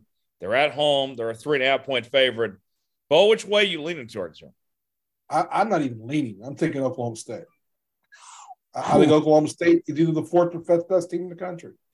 And I think that TCU can score a lot of points, but they're going to give up a lot of points. So you're going to always be in a track meet with them. A good defense is going to give them some problems. A better echelon defense than what they've seen so far. I'm going to take Oklahoma State here. I think Oklahoma State can win the game. I think they should win the game. 3.5 to me is kind of a gift. Yeah, 3.5. That tells me that's basically, if this were a neutral side, a pick 'em pretty much. You get the 3 for being the home team. So exactly right. I think Oklahoma State's a better team. TCU's done a great job to this point, no question about it. Max Duggan has played the best we've ever seen by far. I think he's the better quarterback in this game, but I think Oklahoma State's got the better defense. They win with that side of the ball. Oklahoma State not only covers the 3.5 as an underdog, I have them winning outright as well. How about you, Tom? Jones, I think they cover as well, but this is going to be, and obviously I'm biased. Anybody that listens to the show is going to be like, well, whatever Tom says about Oklahoma State, bullshit. And they might not be completely wrong, but I think both of you guys kind of know that Oklahoma State is not a bullshit team. They do have a great defense. Even they had a better defense last year, and TCU has one of the better deep ball. If you want to talk about just playmaking offenses, TCU has Oklahoma State beat. They both have great offenses. I think that, if you want to pick the difference in this game, I think OSU has a little bit better of a defense. I think their offenses are very even. You want to match up their defenses and pick and choose. I'll take OSU's defense, but they're back 7. They're coming off of a game versus Tech where they played 104 plays against the Tech's offense, and you're going to Fort Worth, and I think there's going to be a lot of orange in that game. I think there's going to be a lot of OSU fans at that game, but when it comes down to it, I think if OSU is to drop a game this season, this is the one. You got Texas at home. You go to K-State. You go to KU. That is minus Jalen Daniels. If you're going to drop a game, this is probably the game that OSU drops. If you're going to drop one, I like their chances more so in Stillwater versus Texas versus Quinn Ewers than I do their chances against Max Duggan in Fort Worth. They can get past the game. We all got Oklahoma State. Next up, NC State taking on Syracuse. Syracuse favored by 3.5. Both Syracuse is undefeated, but they haven't really played anybody. To their credit, this is the best start they've had in quite some time. NC State, Dave Dorn's good coach. You know, they're having a good year themselves. I feel like this is our first test to actually find out if Syracuse is actually good or not. They're favored by 3.5. This is their biggest game in a long time. Yeah, I'm taking NC State here. I think NC State can win this game too. I think that Syracuse's 18 ranking is just a matter of being 5-0. They really haven't been tested. Virginia's the best team they've played so far, who they won a close game 22-20 with. NC State's battle tested. NC State did lose a couple weeks ago to Clemson. Just had a close game with Florida State, who's we've seen can be a decent team. I like this game. I think this will be a close game, but I like NC State. I think that they can. I think NC State will win the game, but I think it's one of those 1 or 2s. I mean, it's going to be close. And if Syracuse were to win, less than a field goal, in my view, I'll take NC State and lay the points. I'm sorry, I'm taking the point. I'm sorry, I'm taking 3 there. My bad. So I've never been to Syracuse. I've never been to Syracuse, New York, but I feel a connection with Syracuse in a sense. One of my best buddies from work, Will Scott, is a Syracuse grad. I'll bet he mentions it every day too, doesn't he? Oh, he does. Oh, yeah. Syracuse grads are the worst when it comes to that. Every day they go mention they graduated from Syracuse. I love my buddy Will, but the most annoying thing in the world is when Syracuse people win. And them bragging about their degrees and everything. One of my loyal followers on Seahawks Today, Spentendo's from Syracuse, big Syracuse fan. This is their biggest game they've had in a long time. A lot of excitement there at the Carrier Dome. NC State, you let me down against Clemson a couple weeks ago. You lost my trust. I'm going with Syracuse to win and cover for no other reason than their big game, and I've already been disappointed by NC State. I'll go with Syracuse here. How about you, Tom? I like Syracuse. I do. And I think they could be really – I like what they've done so far, right? I'm not discrediting what they have done so far. And I don't really – they're a whole lot like Kansas. They're the Northeast Kansas, am I right? And if I would love to see a KU Syracuse bowl game. Can you imagine that? Oh, I can only imagine what it would do for you versus Willie Finns in the trenches, baby, in the trenches. Like, do you imagine what that would do for Chat Sports? You guys could have a boot bet, or you could get dirtier than that. There's a lot of ways that you and Willie Finns could get dirty on that bet. But if I had to pick a team that's going to finish better, it's got to be KU. I don't have enough trust in Syracuse yet. But who are you picking in the game against NC State here? I mean, it's got to be NC State, right? Okay. It's got to be. Okay. For right now. All right. This is the biggest Syracuse game of the last, I don't know how many years. All right. Last college game. Then we'll move on to the NFL. Mississippi State, Kentucky. Mississippi State is favored by 7 on the road here. Oh, that's a lot of points for a road team. It is. The issue is that Kentucky, we don't know what's going on with quarterback. with Will Levis. Will Levis. And so I was looking at that earlier, trying to get some info. Coach Stoops was saying that Will Levis, if he is how he is now, he will play. He doesn't have a setback between now and Saturday. I think the biggest problem here, I think Mississippi State's a better team. Will Levis makes Kentucky better. Kentucky's come off 2 consecutive losses. Last week versus South Carolina, of all teams, they lose a game without Levis. They lose the game the week before to Ole Miss. I'm taking Kentucky in the 7, but my reasoning is, 1, it's at home.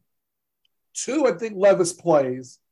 And 3, Mississippi State might be looking past this game because they got Bama next week.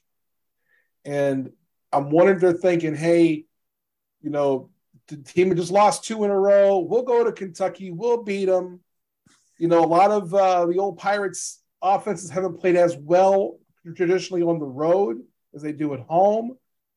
I'm going to go ahead and take Kentucky plus the 7, but I do think Mississippi State's the better team and will probably win the game. Okay. I like Kentucky for all the same reasons you just mentioned. And what I would add to that is, if Will Levis is playing and he's at full strength, this is a guy, folks. I know we've talked a lot about Bryce Young and CJ Stroud for this next draft. Mel Kiper, who is the greatest draft analyst to ever grace the earth, has Will Levis as his number 2 quarterback right now, ahead of Bryce Young. I mean, Will Levis is really coming along and catching the eyes of the draft scouts out there and looking like that guy. With that, and they're at home and everything, I like Kentucky as an underdog here to cover at home. How about you, Tom? I like Kentucky too. And Kentucky started off hot, right? They started off real hot. And a lot of people like them to, maybe not make the college football playoff, but a lot of people had them over Tennessee.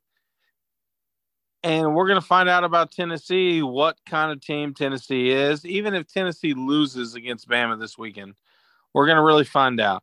But a lot of people had them over Tennessee, and now that's kind of been scaled back. Kentucky's not a bad team, right? They're not a bad team, even if they get scaled back over, 4 other teams in the SEC.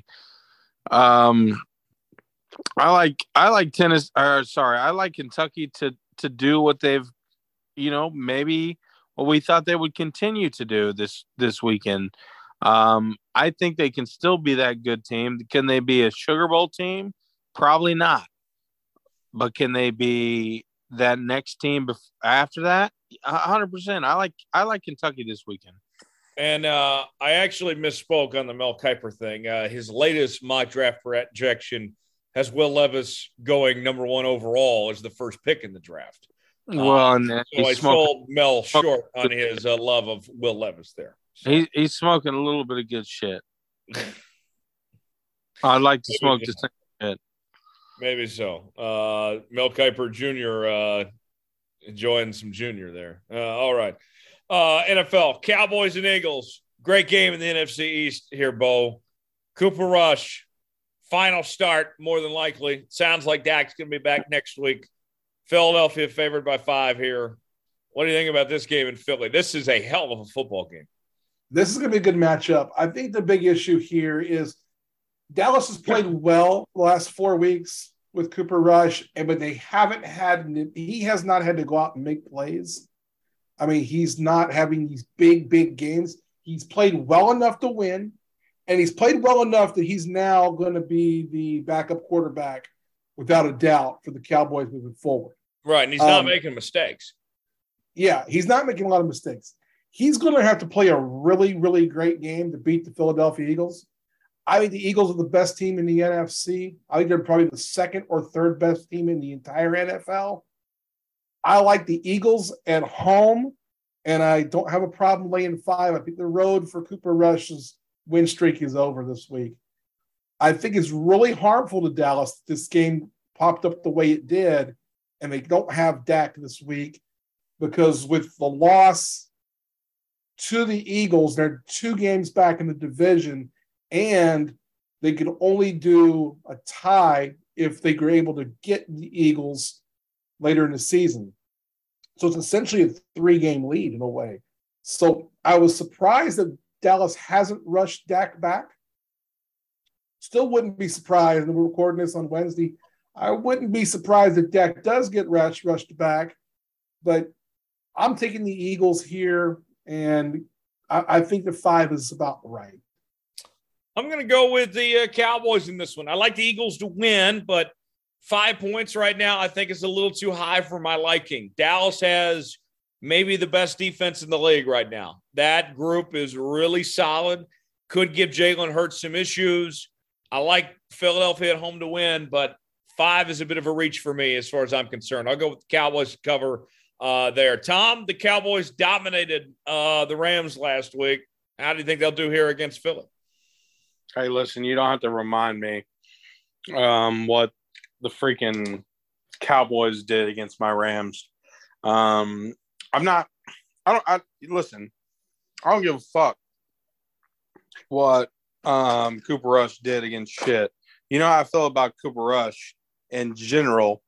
Even you can forego the Rams, you can forego the freaking Dallas Cowboys. You know how I felt about Cooper Rush as not only a person, but his college team as well.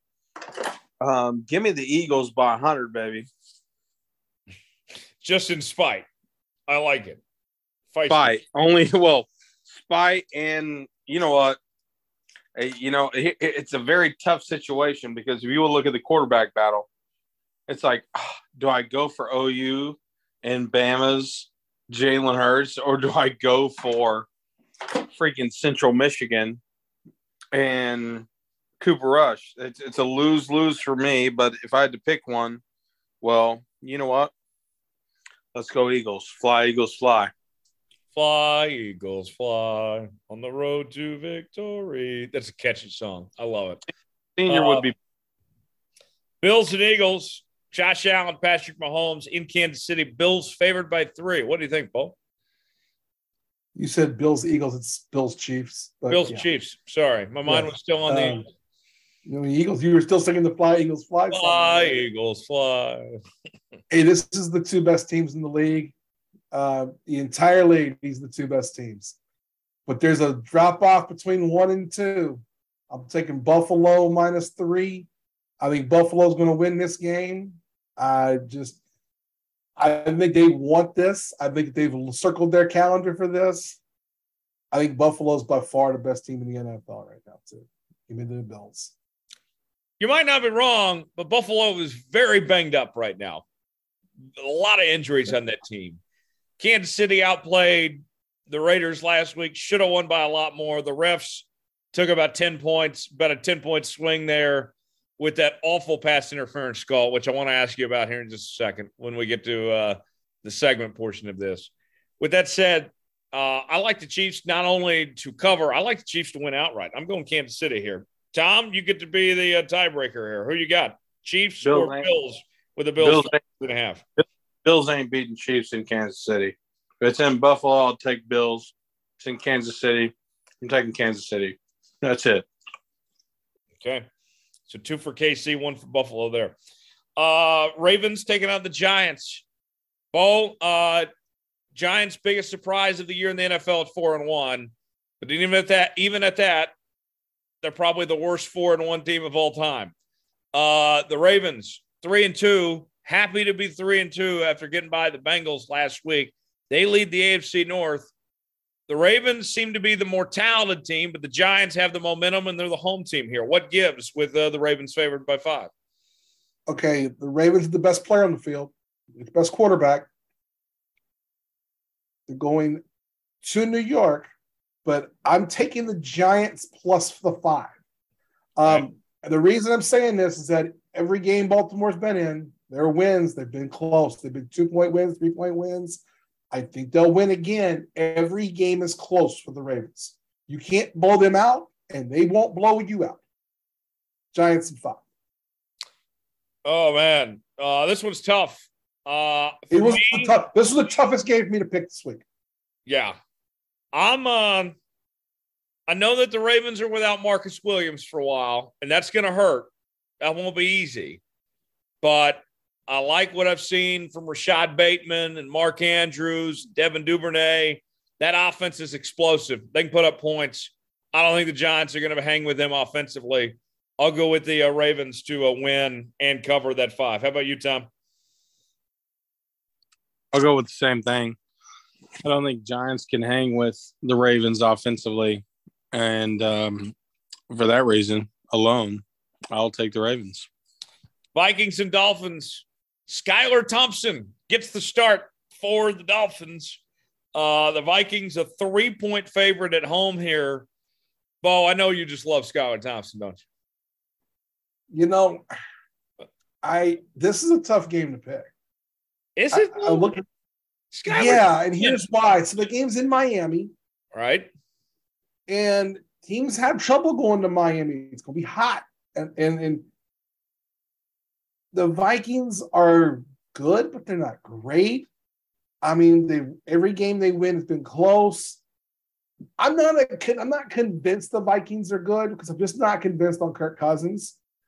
But, I mean, look at the Dolphins. Skylar Thompson. I mean, if they had Tua, I'd be picking the Dolphins, and it wouldn't even be a question. Begrudgingly, I am taking the Vikings. I think I'm also taking the Vikings, having trouble taking the Vikings because one of my best friends is a Vikings fan, and they beat my Saints again, and it's just a pain every time that the Vikings beat my Saints. But I'm going to go ahead and lay the 3.5. Are we calling it 3 or are we calling it 3.5? We are calling it 3. Okay, then I'll lay 3. Okay. Skylar Thompson should be in the XFL, not the NFL. Going with the Vikings, cover 3. Enough said. Tom, who do you got? You're again, Tom. I probably got to just go ahead and take the Vikings. I think Dalvin Cook's coming along, and I mean it's, what'd you say, 5.5? It's 3. Oh, even better. So give me the Vikings. Okay. Last one. Broncos and Chargers. Chargers favored by 5. Both teams very desperate. Bo, 5 points for the Chargers. Is that too much? No. This Broncos team's just awful. They're awful. Their leadership's awful. Their quarterback is awful. Their head coach. Their head coach is just a clusterfuck. I mean, let's just say it. He shouldn't be a head coach in the NFL. No, the Chargers are going to win this game. They're going to win it going away. People are going to be leaving this game at halftime. Give me the Chargers.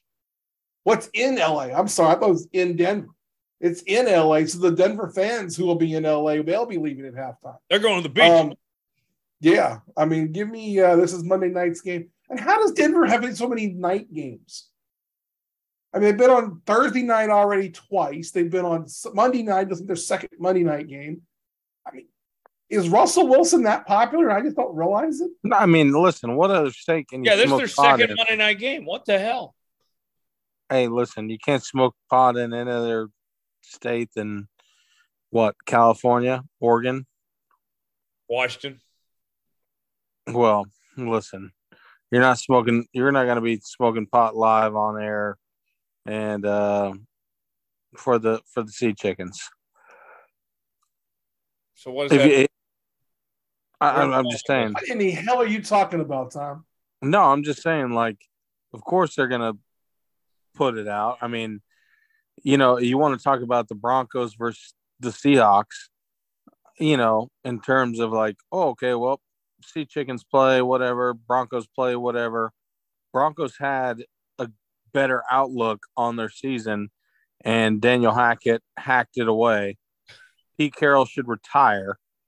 At the end of the day, it's kind of like, well, the Sea Chickens could have had something, and Geno Smith may be one of the better quarterbacks. Where are you going with this? What does this have to do with the Broncos having too many primetime games? Listen, what I'm saying about and the Broncos, playing the Chargers, not the Seahawks. Right. I'm comparing Russell Wilson to what he had in Seattle to what now he has in Denver. And he's not impressed. Asking about Seattle. Well, I'm comparing it, goddamn. Seattle, yeah, sure, just signed Bruce Wilson or Bruce, whatever his name is. Bruce Irwin, yes. Irwin, Wilson, Russell, whatever. Okay, Chargers or Broncos? I don't know what the hell you just said. What are you going? It's obviously Chargers. Like the Broncos don't get it done, and Seattle would have never even got it done, even with Russell Wilson. And the Chargers might still not get it done with Herbert, but they will get it done this weekend over Sea Chicken, Russell Wilson. Okay, I don't know what Tom just said, but nonetheless, that's a formula. That's a formula. Only the real ones will get that. About 3 or 4 minutes into the segment, I thought Tom is in rare form. Yeah, I thought that was already. Listen, I'm going to Idaho in a rare 8 hours from right now, so maybe that's it. Okay. Bo, let's talk about the infamous pass interference penalty. That's how we begin today. From that Chiefs and Raiders game, almost cost the Chiefs that game, and thank goodness it didn't. What do you make of first off, the new rule this year about how, players can't fall on the quarterback, bring them down, but then 2, how it was interpreted as well. What the hell was Chris Jones supposed to do in that situation? Yeah, there was nothing Let's start at the end and work backwards there. One, there was nothing Chris Jones could do. He did everything he could do to not get penalized. I am not a guy who normally says, oh man, the refs flecked him. That cost him the game. But that was the most poorly officiated NFL game I can recall. Not just that call, but I thought there was 2 or 3 others. Even the call that went for the Chiefs later on the intentional grounding, the refs had to get together twice to decide it was intentional grounding. Had that game not happened at Arrowhead, had it happened like where I'm from in Louisiana, there'd have been referees that would have been, driving on cars with no tires. They'd have been all flattened. It's just amazing how poorly the NFL games can be officiated sometimes. And the inconsistency on some of these calls. I understand, and the rule last year was you couldn't forcefully take them to the ground. That happened last year.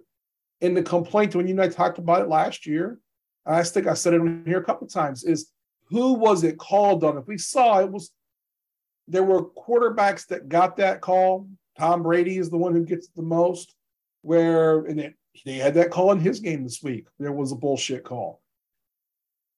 It's like we can't hit a quarterback at all. And I get it, they're the money of the league, but where can you hit a quarterback at this point? You can't hit him below the knee.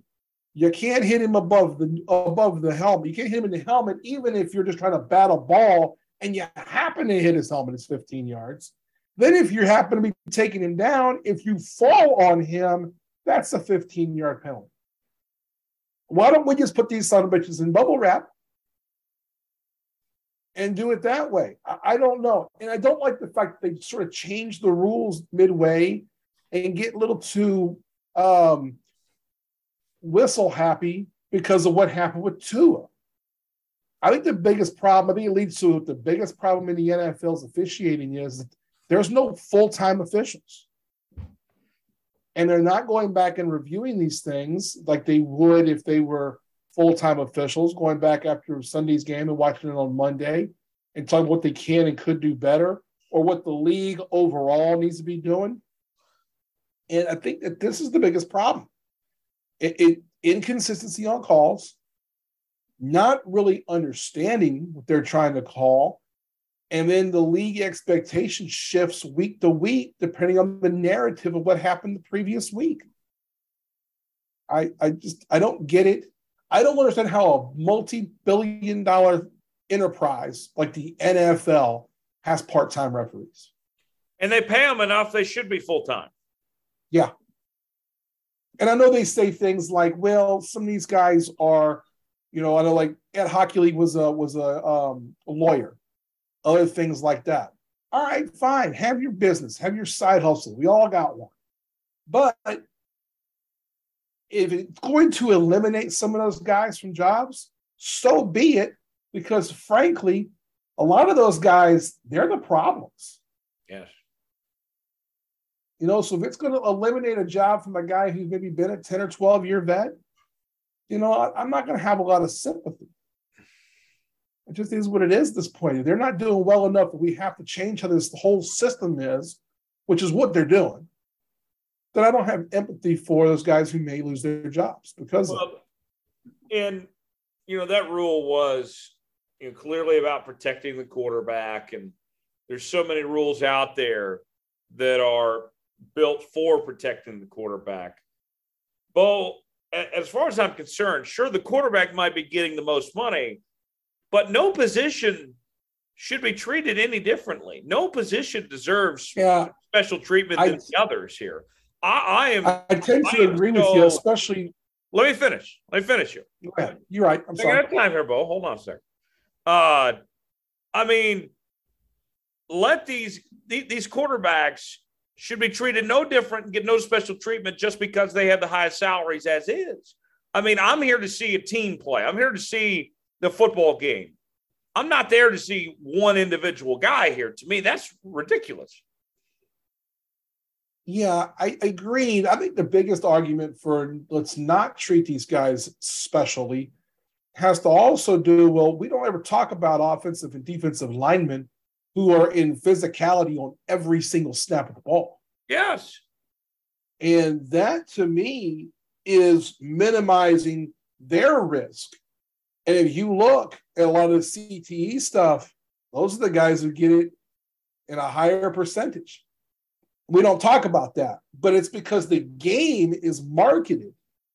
Let's talk about the Tua game. When Tua Tagovailoa got hurt, the second concussion, it's because that game was marketed as Tua versus Burrow. This past week we had, when we had these primetime games, we had this past Sunday night, Joe Burrow versus Lamar Jackson. It's not Cincinnati versus Baltimore. And that's too bad that that's how they market this.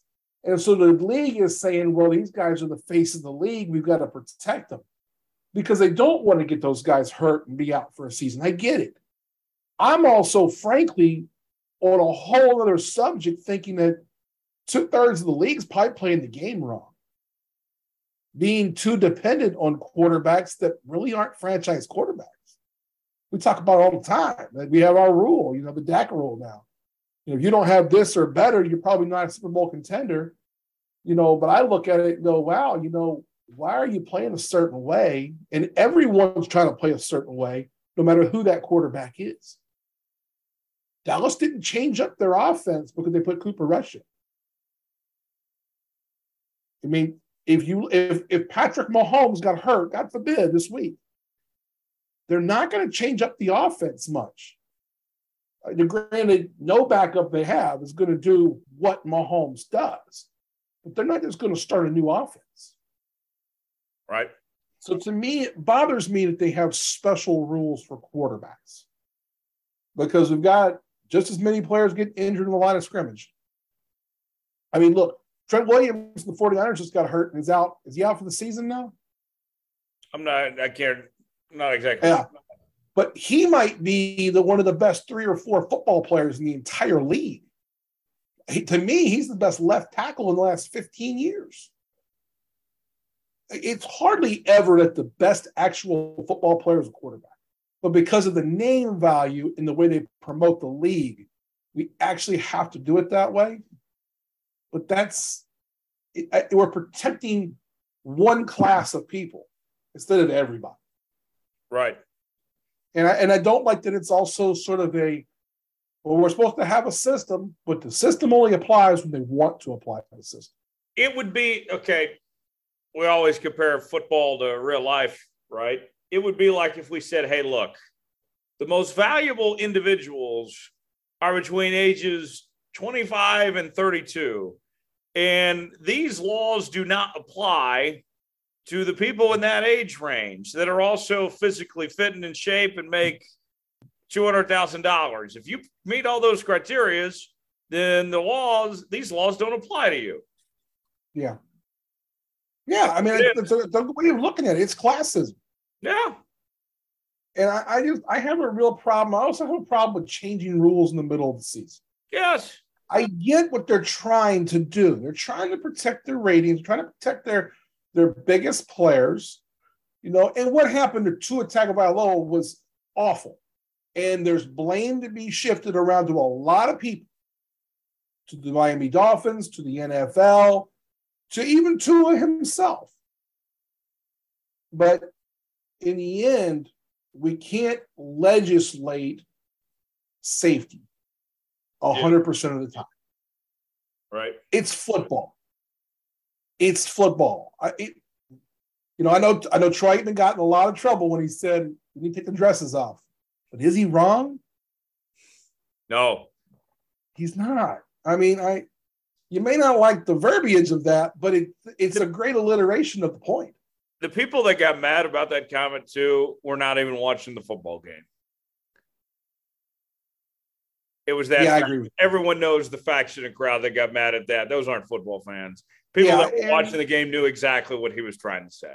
Yeah, I mean, I think it's a great alliteration of what he was trying to say. And I think that sometimes we get caught up in that as a society. But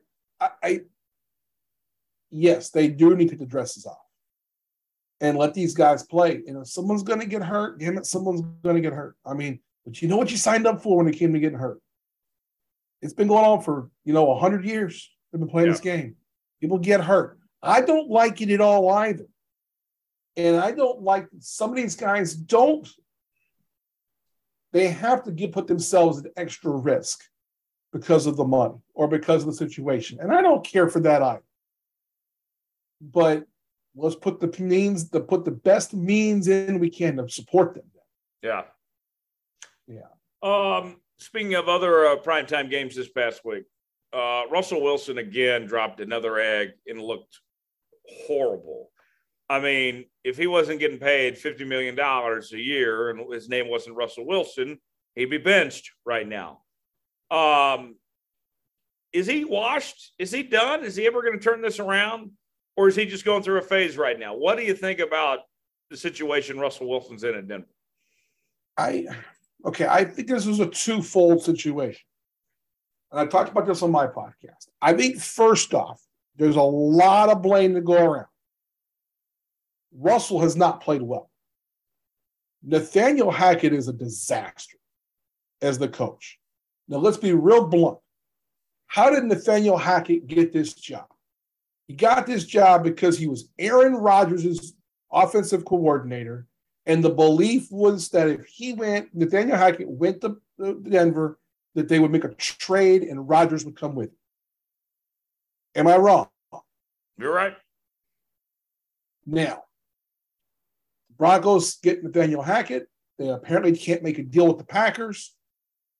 Rodgers doesn't force his way over, which all it really took was for Rodgers to force his way over. He chose not to do that. And when that happened, Denver had to go and find a quarterback because they didn't have one in-house they liked. Well, in theory, the next best available quarterback is Russell Wilson. The guy's been a talented player.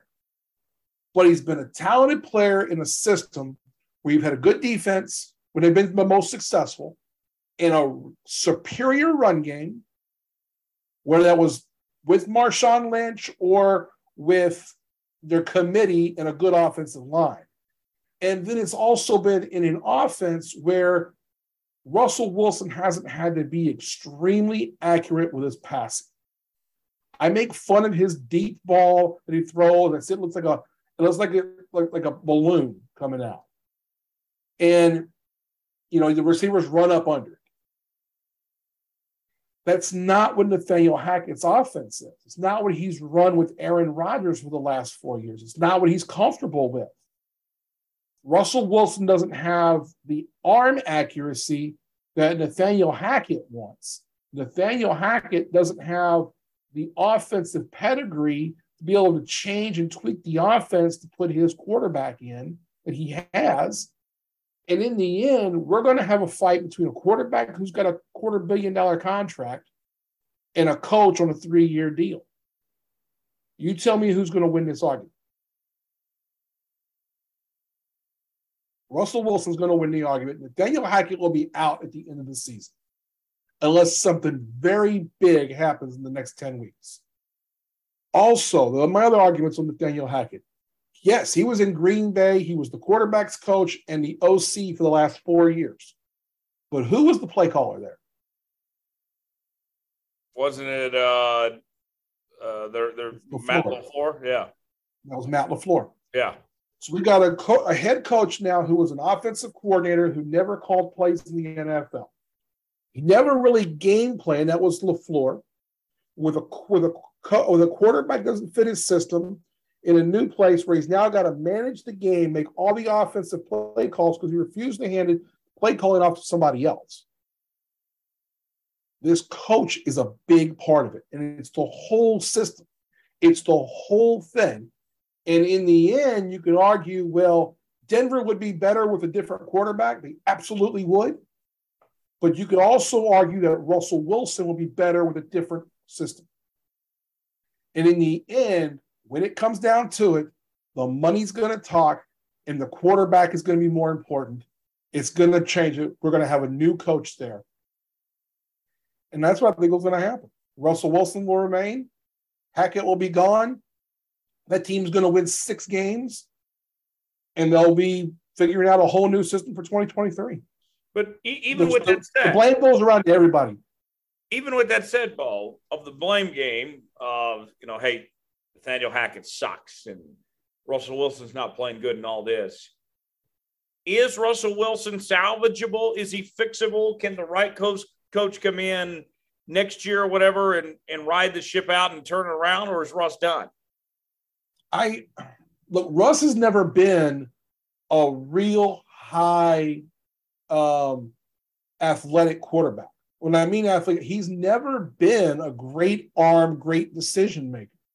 He's had some really good pieces around him.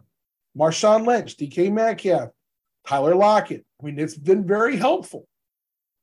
Having Pete Carroll as his head coach all these years has been great. It's limited Russell and what he's had to do. I think now it's a matter of, I don't know that he's washed, because I don't know that if the starting point was very much higher than he actually physically is now. He's not as good as he has been, that's for sure. But I don't know if his starting point of where he started physically is very comparatively worse than where he is today. It's just a whole different situation. I don't know. I think that if I was to take Russell Wilson on a team, you would have to get a different system, a different coach that understands what he can and can't do. You know, a good pairing for Russell Wilson would be right now? Oh, Sean Payton. Sean Payton. Yeah. Denver doesn't have the draft capital to make a move for Sean Payton, though. They don't. They're going to have it because, I think I know where he's going to end up anyway. But, that would be a good fit, a guy who's had undersized quarterbacks. Drew Brees never had a great arm. And neither does Russell Wilson. So it's a matter of how do you make this guy better? And I know it's out there. Russell Wilson, they say he's corny, this and that. And even in the post-game press conference, when they lost, he's going, Broncos country, let's ride. I just don't get with Russell Wilson. He is not my guy. I don't give him full blame on this, but I think he's going to have to expand his arsenal, what he can do, if he's going to get any better than he is now, physically. Yeah. And that's hard to do in his age now. And we've seen guys that won Super Bowls, that went to Pro Bowls and, hit that wall earlier. Yeah. Joe Flacco wasn't too long ago where he was, playing at a decent level and then hit a wall fast. Yeah. Have you ever looked at Russell Wilson, even all these years, and he's been good. He's been really good. He's been a Pro Bowler. He's won a Super Bowl. But have you ever looked at Russell Wilson and went, yeah, that's the dude? No. I never have either. He's never been the best player on his team, and he's never been the best offensive player on his team. He might be another Joe Flacco in that sense. Yeah. Had his glory in the sun, had a few good runs, and then hit a wall and can't recover. Yeah, and I don't know. I mean, we've seen Flacco, we've seen Kaepernick, we've seen a number of guys that hit that wall and couldn't bounce back. Yeah. Yeah. I mean, I some things I like about the way he plays, some things I really don't like. I don't like his arm strength at all. Yeah. I don't like how he throws the football at all. Shifting gears now, you mentioned Sean Payton. Could he be the next head coach of the Carolina Panthers? What do you think about the decision by the Panthers to fire Matt Rule this week? Well, I think that was something that the Panthers had to do now. I mean, they got fans chanting fire Matt Rule at the game. I mean, we knew going in, he was the guy with the shortest leash.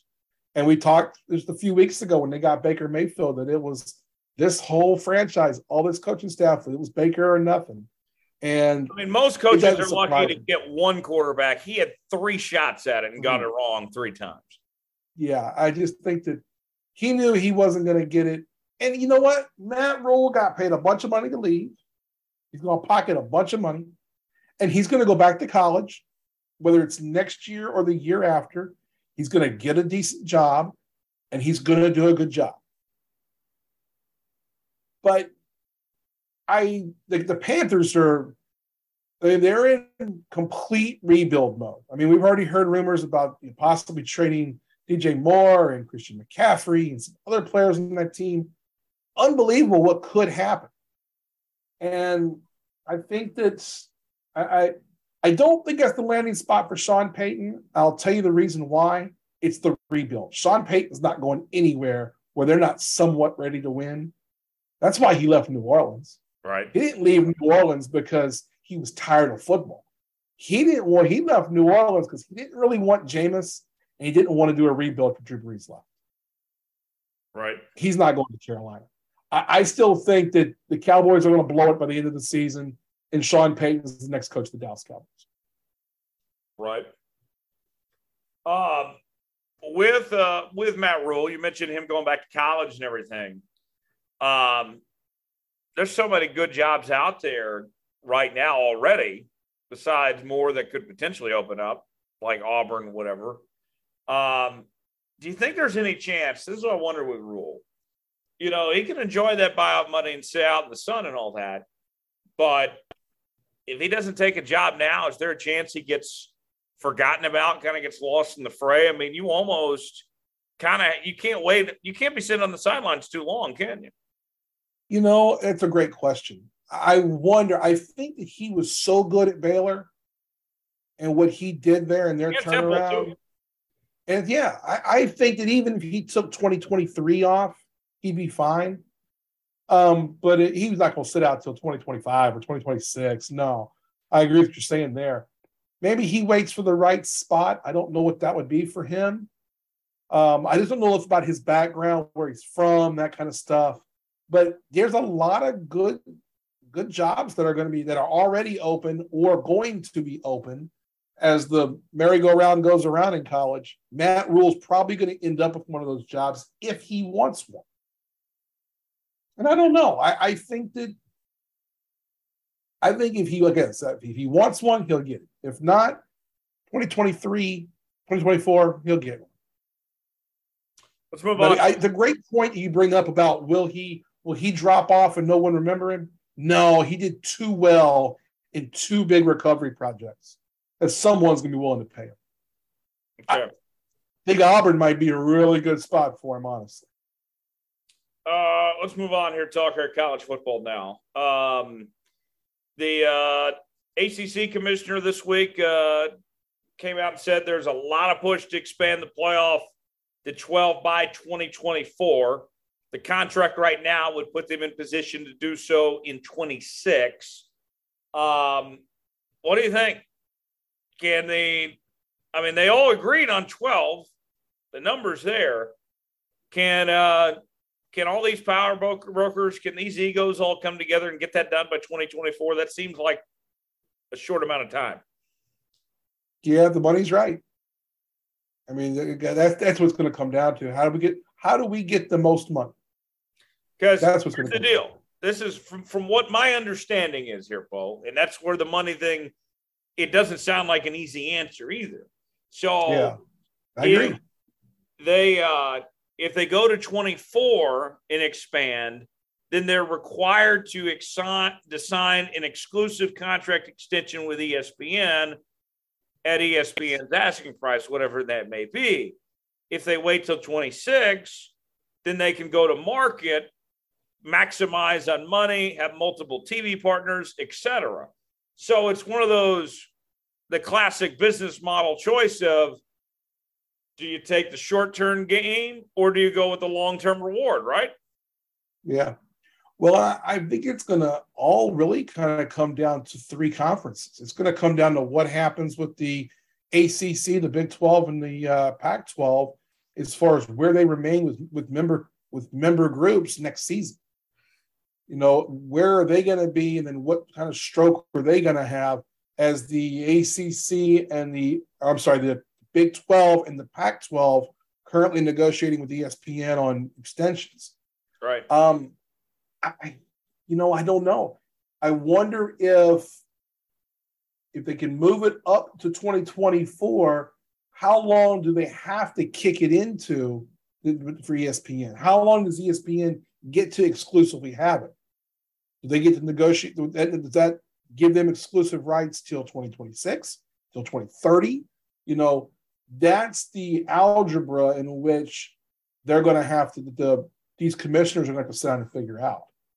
Because if ESPN gets the exclusive rights, they have them for the first 2 years of 2024, if it's moved up, and ESPN can pay them enough, and that extension goes a couple of extra years to 2028 or even 2030, then I think you do it.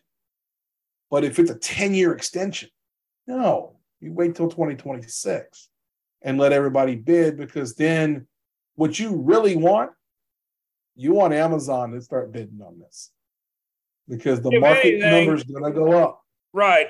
Not necessarily even saying you take the deal from Amazon, but just to drive the number. No, it's going to drive the number. Exactly. It's going to drive the number up. And that's exactly what the Big Ten just did. The Big Ten just used Amazon to get a boatload of money from everybody else. And they're using them again if they do this expansion of the league. Yeah, but I think that's where you have to start doing the calculations and going, okay, what do we think we're going to get now? What do we get in hand? And what do we think Amazon would come in for? Yeah. Because Amazon will put out money. If Amazon's spending $1 billion a year on Thursday Night Football, what would they spend for the college football playoff? Yeah, it's a good point. Bo, also let me ask you, Oklahoma lost their third straight. And we're just talking to Bill Haisten about it. He said that roster was so depleted that any head coach was going to struggle, and that it didn't speak on Brent Venables. He didn't put any blame towards Brent. But, I mean, the performance I saw and some of the decision-making there on Saturday, I still think to myself here, okay, I mean, I think that's true for a lot of what Bill talked about earlier, and I respect Bill's opinion and everything, but, I mean, there was some boneheaded decisions that he made and that coaching staff made that still had me pause for a second. I mean, as much as they ran the Wildcat and all that stuff there, I mean, there's no reason why Oklahoma should have been shut out last week. Let's put it that way. I mean, yes, that coaching staff they still, that program has a ways to go in this rebuild project, but there's no reason to get embarrassed 49-0 like that. I agree. And again, Bill is certainly closer to OU than I am. I mean, you're closer to OU than I am as well. But what I can say is this. That's embarrassing. And it's not, well, the cupboard was empty. Yes, they lost a big chunk of the staff. They lose their the quarterback. They lose Lincoln Riley. I get that.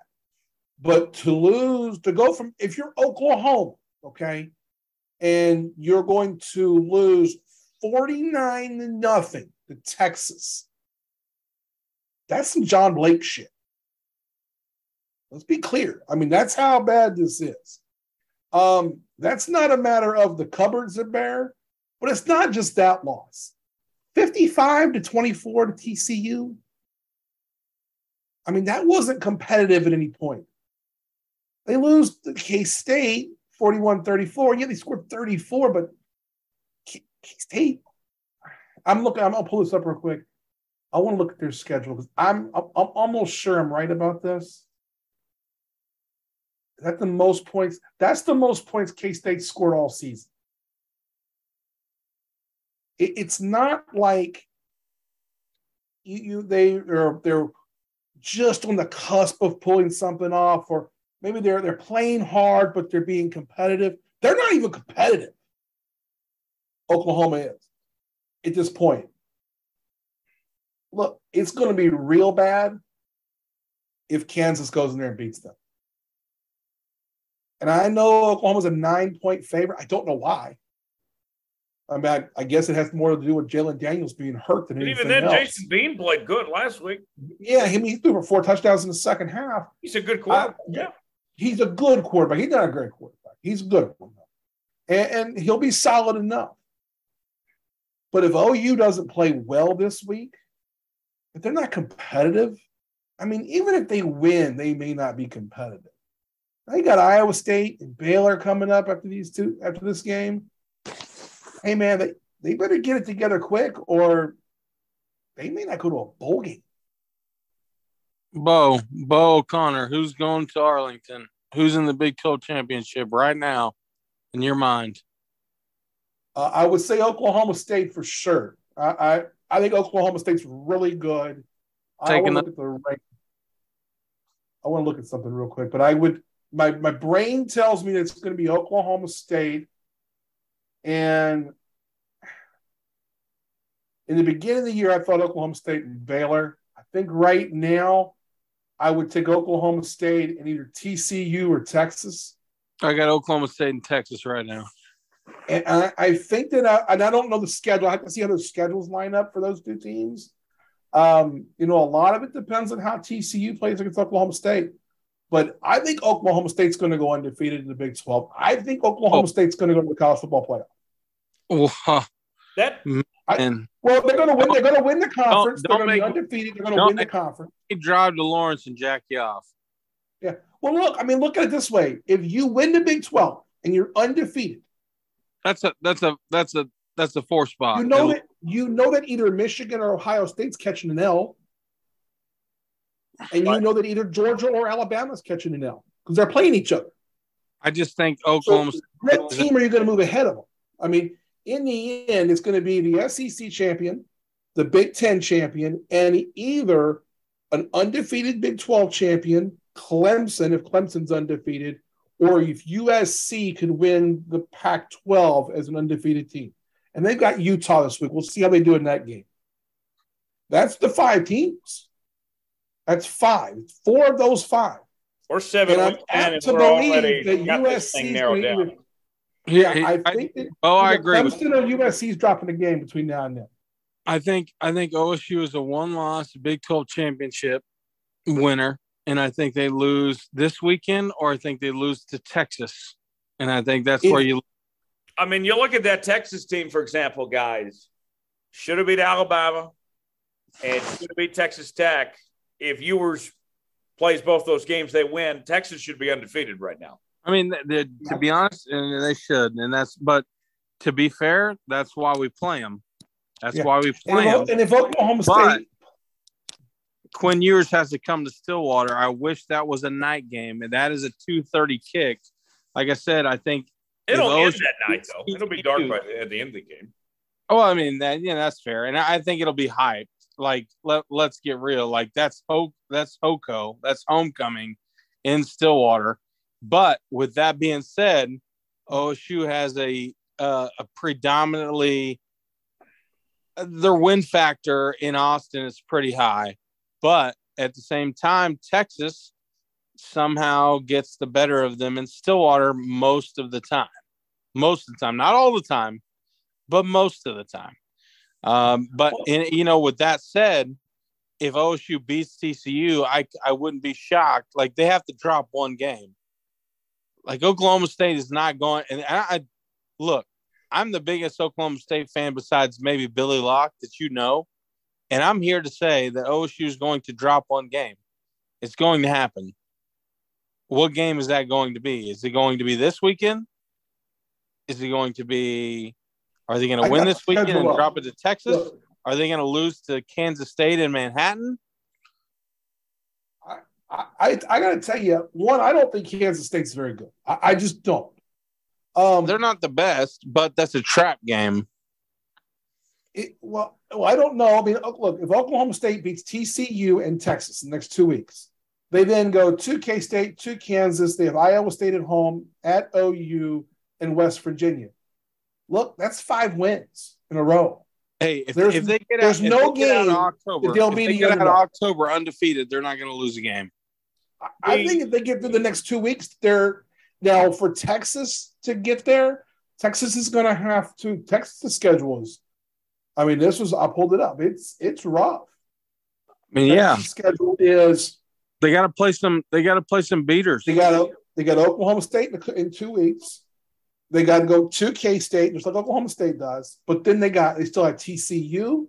They have to go at Kansas, who's beat them 3 times in a row, or twice in a row, and then they end with Baylor.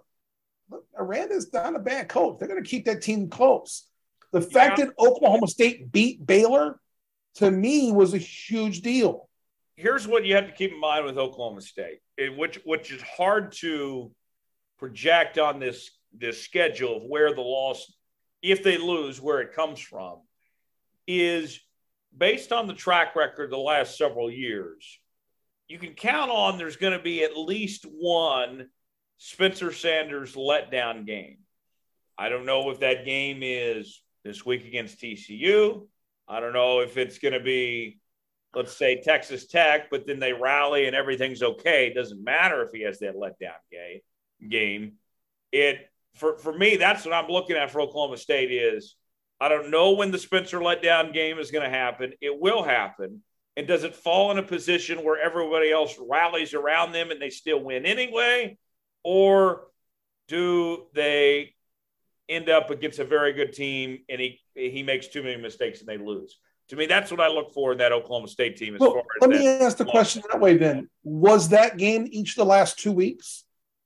Because Oklahoma State came out, I mean, last week against Texas Tech really was taking it to them early. And then in that Baylor game, there was a little bit of a part of that Baylor game where Oklahoma State didn't look great. He hasn't had the 4 interception game yet that he had in the Big 12 title game last year.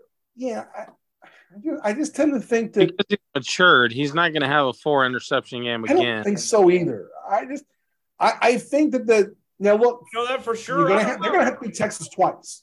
I'd put money he doesn't have a 4 interception game. Yeah, I tend to think that Oklahoma State is the better team, and I again, I was on Baylor early in the year, but when Oklahoma State beat Baylor, and they really beat them, I mean, they beat them up, and Oklahoma State can play, they can play defense and they can score points. I think they're one of those 5 teams. Again, I think it's 5 teams. Right. I think there's 3 teams better than everybody. I mean, I think Georgia, Alabama, and Ohio State are the 3 best teams in the country. Personally, I think Ohio State's the best team in the country right now. And I can argue that Georgia and Alabama are just as good, if not better. But they're going to play each other in the SEC championship game. Michigan is ranked number 4 right now. They got to play Ohio State at the end of the season. And then you got Clemson in a dog shit league, and they still don't look good. I mean, they're barely beating teams they should be beating up. I think that Oklahoma State, when it's all said and done, is going to have a better looking resume than Clemson if they're undefeated. Now, one loss drops them completely out of this whole thing to me. You can't be a one-loss team to get in the playoff. But, I mean, you can if you're Alabama. But if you're Oklahoma State, you got to win them all. This might be that time. The rest of the league, the hard game is out of the way, the most difficult one, I thought. And these next two are difficult, and you're probably going to have to play Texas or TCU again. But again, I neither of those two teams are world beaters. Yeah. And I just before don't we go, see. let's wrap up on this real quick. You mentioned Alabama and Georgia, that you think Ohio State's the best team in the country. Vegas agrees, too. They're the title favorites right now. Who do you like more, Alabama or Georgia? Both teams have shown some vulnerability here. Okay, it comes down to me to one thing and one thing only, that's quarterback play. Bryce Young is healthy. I'll take Alabama versus Georgia. I also we've seen Stetson Bennett beat Bryce Young before. Yeah, but I also don't think that Stetson Bennett's that good a quarterback. I think we saw that last year. We saw Georgia took it to him last year, but it wasn't a Stetson Bennett's going to go out there and win the game for them. Georgia's team, he really in that title game. He's not that good a player. I mean, Stetson Bennett's maybe the fourth best quarterback in the SEC. Yeah, maybe. I mean, we've already talked about Will Levis. Right. I'll take him. I'll take Hooker. Tennessee ahead of him. I'll take Bryce Young.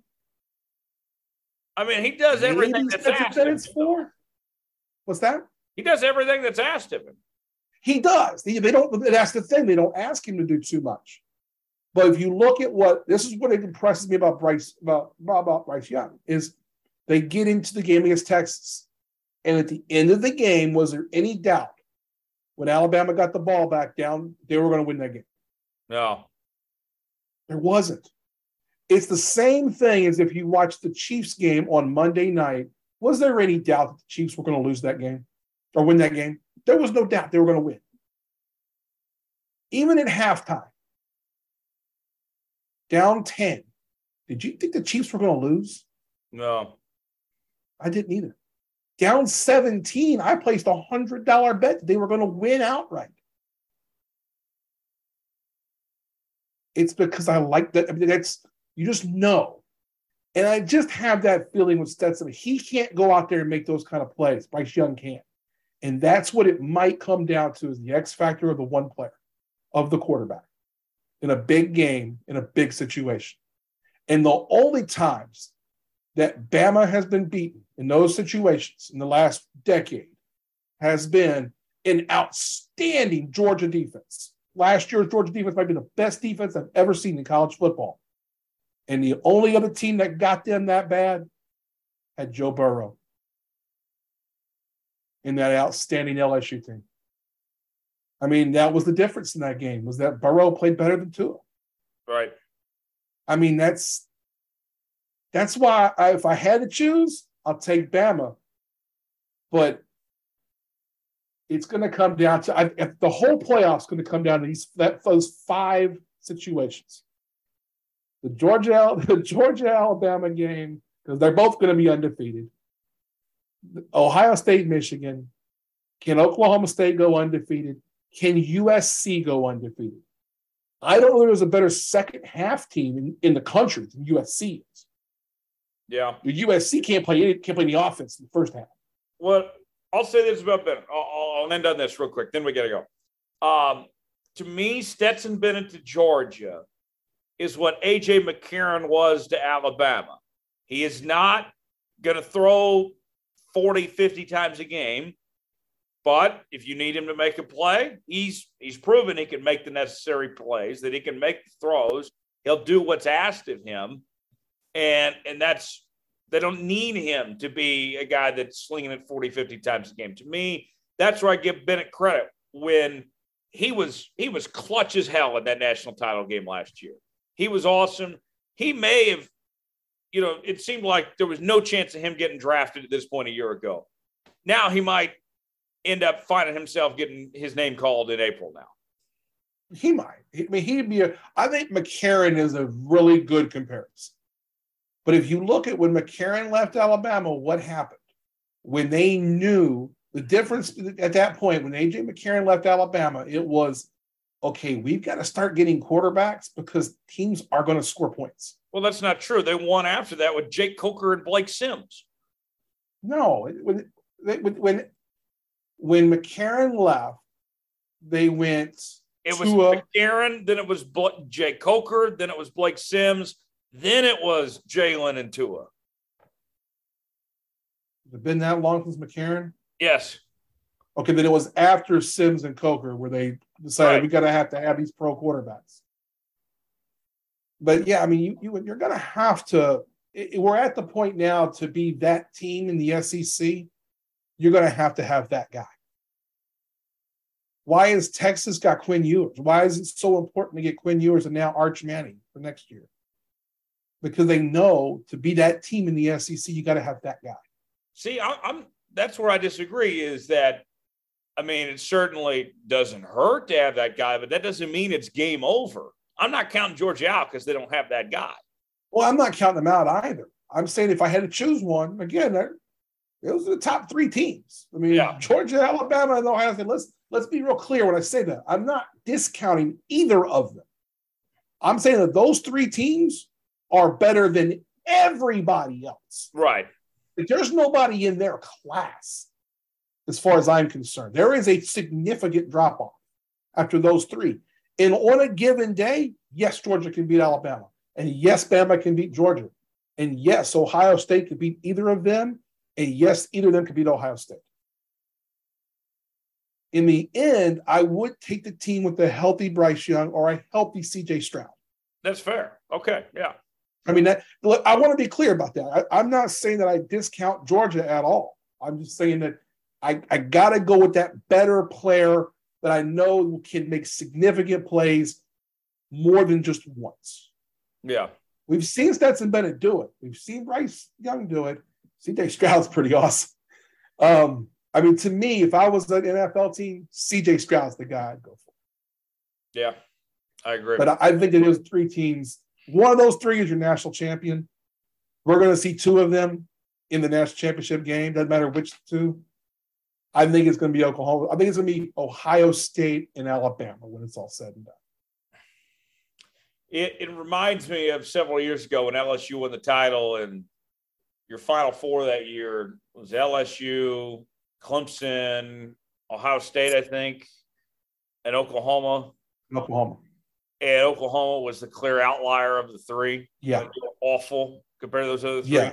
This year, they got beat by 40 in that game. Whoever your fourth team is, whether that's a Michigan or an Oklahoma State or Clemson or whoever, I mean, they're not going to hang with the other three. I can tell you that. No, right I tend to agree with you. The only chance a team has got is, man, I'm not sold on Michigan, but if Michigan can beat Ohio State, then you eliminate Ohio State. If, let's say, Georgia it's beats hard for Michigan Alabama, to win in Columbus this year. Yeah, I mean, that's a lot to ask. It's a lot to ask. And if that happens, then you're going to have a Michigan team go to that playoff instead of Ohio State. And then you're going to be sitting there with, say it was Michigan or Georgia or Alabama. I'll tell you what, J.J. McCarthy can be that guy, though. He's good. What's that? J.J. McCarthy can be in that elite class of quarterback. He's on his way. I see an improvement. I haven't seen enough of him yet. I guess that's where I got to go is I got to watch more of them. Yeah. Michigan. He can't be. He's not there yet, but he could be by the end of the year. Yeah, the last 2 weeks, Michigan's come out really slow in games, but they turn it on late. And I have watched a lot of USC in the last month, and I don't think anyone's better than they are in the second half. It doesn't matter how many points they're down, they're going to come back and win the game. And they've been. And they got the quarterback in Caleb Williams. Yeah, they do. The problem is that they're going to run into a team that's going to put them in too big a hole at some point. That might be Utah this week. Yeah. So it might be UCLA at the end of the season. Check them out on Counter Advisory Group, ohgcast.com, counteradvisorygroup.com, Coach Bo knows podcast as well. Bo, we got to go. Thanks for joining us, my friend. Yeah. Thank you, guys. Have a good week. Final segment before we go. It's our tomfoolery story of the week. Thomas Bridges tells us something happening that is very ridiculous in the world. Tom, where shall we go to this time? Jones, we are going to the great state of Texas, or maybe rather outside of it. Jones, I have a question for you. I'm a big chef in the kitchen, right? I like to lay down a hot ass meal in the kitchen. I like to get busy in the kitchen, and I like to drink beer in the kitchen. And I know maybe some of the time I might have inspired you to do the same. You know, you've seen me in the kitchen. You've had my Andy Reid mac and cheese. You know how I lay it down in the kitchen. In a lot of the meals that I make, I use a lot of hot sauce. I love to incorporate hot sauce any way that I can, any number of ways, and any number of hot sauces. And I have my favorite hot sauces. I have two for two specific different things. And these are two hot sauces that they're very generic, you can get in stores, and they're very cheap. But they give off flavor profiles when you put them into different things that make the whole difference in the wide world. That would be Louisiana hot sauce and Crystal hot sauce.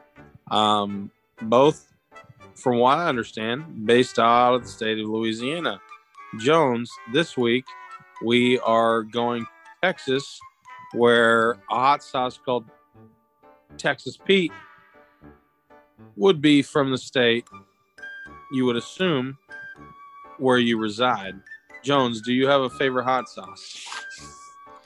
I'm not a fan of hot sauce personally. I don't like spicy stuff. But you know, if I had to choose, you know, something that I can handle, something that I'd every once in a while, I guess Tabasco. Okay, I can get down with that. I can get down with some Tabasco pepper sauce, 100%. I should probably honestly use that more. They have a green kind that I get down with 100%. A little bit more bold, a little bit more vinegary, and a little bit more punch to it, honestly. Tabasco does. So I can get down with that. Well, Jones, this week, this comes from chron.com, chron.com. And this is under news/Houston and Texas. And we're talking about hot sauce this week. Man sues Texas Pete. If you've had Texas Pete hot sauce, I know you said you're not a big fan of the spicy stuff. A lot of people use Texas Pete. A lot of people claim that Texas Pete is better than Louisiana hot sauce, and they're just absolutely wrong. Texas Pete, for one, is trash. And when I learned this story, I said, yeah, okay, I'm justified in this. Texas Pete is trash. Man sues Texas Pete, the hot sauce, after learning that hot sauce is actually not made in Texas. Little underwriting here, little footnote. The condiment actually originated at a North Carolina barbecue restaurant in 1929. This is by Ariana Garcia of Cron, and this comes out of October 10th. Texas Pete, Jones, is in every research that I've been to in Tulsa. And I can guarantee you Texas Pete is probably in every whatever generic, I don't know, Texas grocery store that's not Walmart. And it gets better. Another footnote. A California man is suing North Carolina-based TDW Garner Food Co. over its branding of Texas Pete original hot sauce, alleging the product misleads its customers into believing it is a product of the Lone Star State. Turns out Texas Pete isn't as Texan as some might believe. A Los Angeles man has filed a class action lawsuit accusing Winston-Salem-based TW Garner Food of false advertising after learning that its Texas Pete hot sauce is made in North Carolina, not the Lone Star State. As reported by North Carolina news station WGHP-TV in September 21, Philip White purchased a $3 bottle of Texas Pete, which has a label featuring a cowboy and what court documents describe as a stereotypical white Texas Lone Star reminiscent of the Texas state flag, at a Ralph's grocery store in Los Angeles, California. The suit states that White made the purchase while relying upon the language and images displayed upon the front label of the product, and at the time of purchase understood the product to be a Texas product, according to the complaint. There is surprisingly nothing Texas about them, it continues. The complaint also alleges that the ingredients of the Louisiana-style hot sauce come from the sources outside of Texas. The hot sauce, invented by a North Carolina man named Sam Gardner, actually originated at Winston-Salem Barbecue Restaurant in 1929. The page cites a December 5th, 2013 article from the Triad Business Journal that reads, "With a name like Texas Pete, one would think the famed hot sauce is manufactured somewhere in the Lone Star State." Article continues, according to the Texas Pete About page, Garner and his sons were thinking of what to name their hot sauce. A marketing advisor recommended the moniker Mexican Joe in order to connotate the flavor reminiscent of the favorite foods of our neighbors to the south. Nope, it's got to have an American name, the website claims Gardner had said in a response. Sam suggested they moved across the border to Texas, which also has a reputation for spicy cuisine. He then glanced at his son Harold, whose nickname was Pete, and the Texas Pete Cowboy was born. In the suit, White claims that he had known the hot sauce wasn't made in Texas. He wouldn't have bought it. By representing that his Texas Pete brand hot sauce products are Texas products when they are not, old boy from LA, he said he's cheated his way to a market-leading position in the $3 billion hot sauce industry at the expense of law-abiding competitors and consumers nationwide who desire authentic Texas hot sauce and reasonably, but incorrectly, believe that that's what they are getting when they purchase Texas Pete. Jones, I really don't give a shit where the hot sauce comes from. If it's good, it's good. If it's bad, it's bad. It doesn't matter if it's made in North Carolina. It doesn't matter if it's made in Texas. I don't care if it's made in my toilet. If it's good, it's good. Right. And to your fact, you said Tabasco, which is one of the main hot sauces of all time.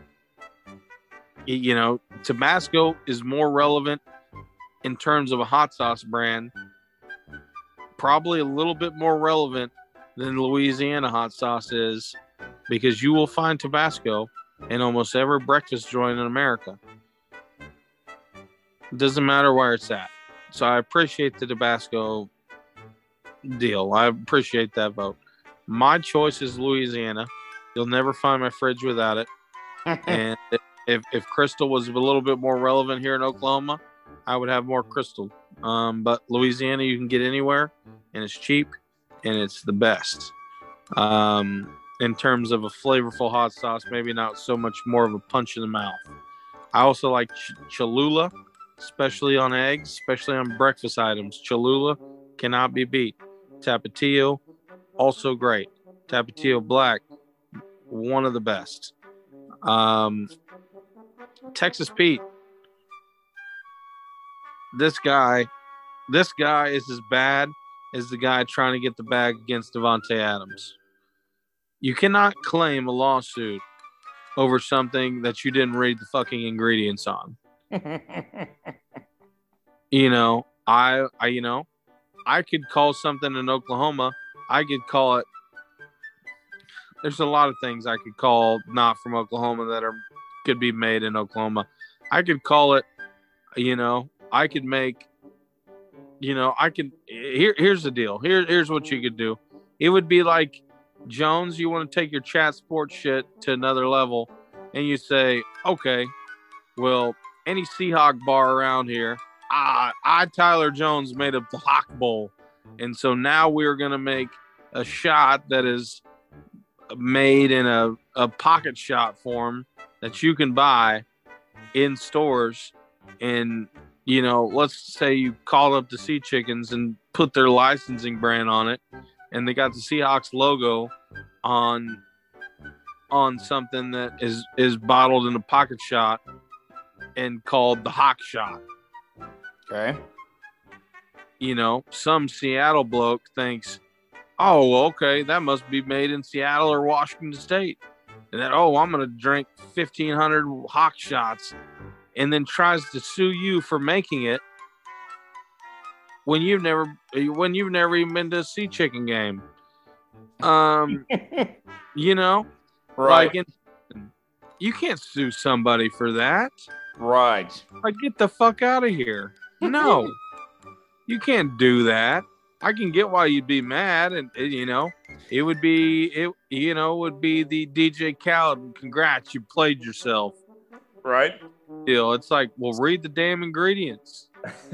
It's there's nothing more ironic, Tom. Like, I'll take that to another level than, when I see people selling like patriotic products or whatever, and then you look at the label and it says made in China. Yeah, it's like, get a grip. Like, are you going to sue China for making the American flag that you just bought? Right. Like, no, you can't do that. If it's labeled on the deal, then they haven't misled you. Right. They could name it. You could get MAGA sauce, and it could have a picture of the sauce coming from Trump's asshole, and then you'd end up finding out that, well, no, just kidding. It actually came from China, and you can't sue anybody for that. If it's labeled on the bottle, it's right there for you to read. If you didn't read the label and you still bought it, well, that's on you, my friend. Right. If the information is there, they didn't hide anything from you. The bottle says T.W. Garner out of Winston-Salem, North Carolina. If that's what it says on the bottle, you can't sue nobody. So here's something for you. Here's a good example, right? So, the barbecue sauce KC Masterpiece, right? Right. Where's that made at? So KC China? Masterpiece started in Kansas City. I'll say that much, in the 70s and everything. And, in the 80s, it got bought by the Clorox company. And, it's just a subsidy of Clorox now. Okay. That's like saying, so basically, yes, it has Kansas City roots, but I mean, it's no different than any of the chain, name brand barbecue sauces, at that point. It would be like if you said, yeah, I bought some Kansas City barbecue sauce, and you're like, okay, cool. Did you buy Gates? Did you buy Arthur Bryant's, Q39, Jack Stack? What did you come up with? Oh, I showed up with KC Masterpiece. Like, okay, calm down here. That's corporate. That's not the real thing. Right. Yeah, that's like you can't say you've been to Kansas City, or you can't say you've had KC barbecue if what you had it on was KC Masterpiece. And I'm not saying that KC Masterpiece is a bad sauce. Every sauce. It's fine, but I mean, like, there's better. That's not real KC barbecue. Right. You can't just say you've had KC Masterpiece on something and then just say you've had actual KC barbecue. That's not how it works. Right. Yeah. And that's how I feel about Texas Pete. It's like, okay, well, what did you bought a store brand? You're from Los Angeles. You want to talk about LA getting even a worse rap? Like, for one, don't buy a freaking store-bought barbecue sauce and then be disappointed. Like, LA has so much culture in terms of, for one, like Korean. And I use that example, Tom, about the Casey Masterpiece thing, because that happened with someone I know recently. They said, I want to get some Kansas City barbecue sauce. And I gave them like a couple names and where to go. I'm like, hey, you can get legit Kansas City barbecue sauce at Ace Hardware. They sell at Ace Hardware, Gates and, Q39, Jack Stack, their sauces. They sell them at Ace Hardware of all places. And then they come back later to me and they said, oh, I bought something. Like, oh, what'd you get? Which one did you get? You go to Ace? They said, No, I went to Walmart. I saw they had Casey Masterpiece. Like, no. Like, Oh.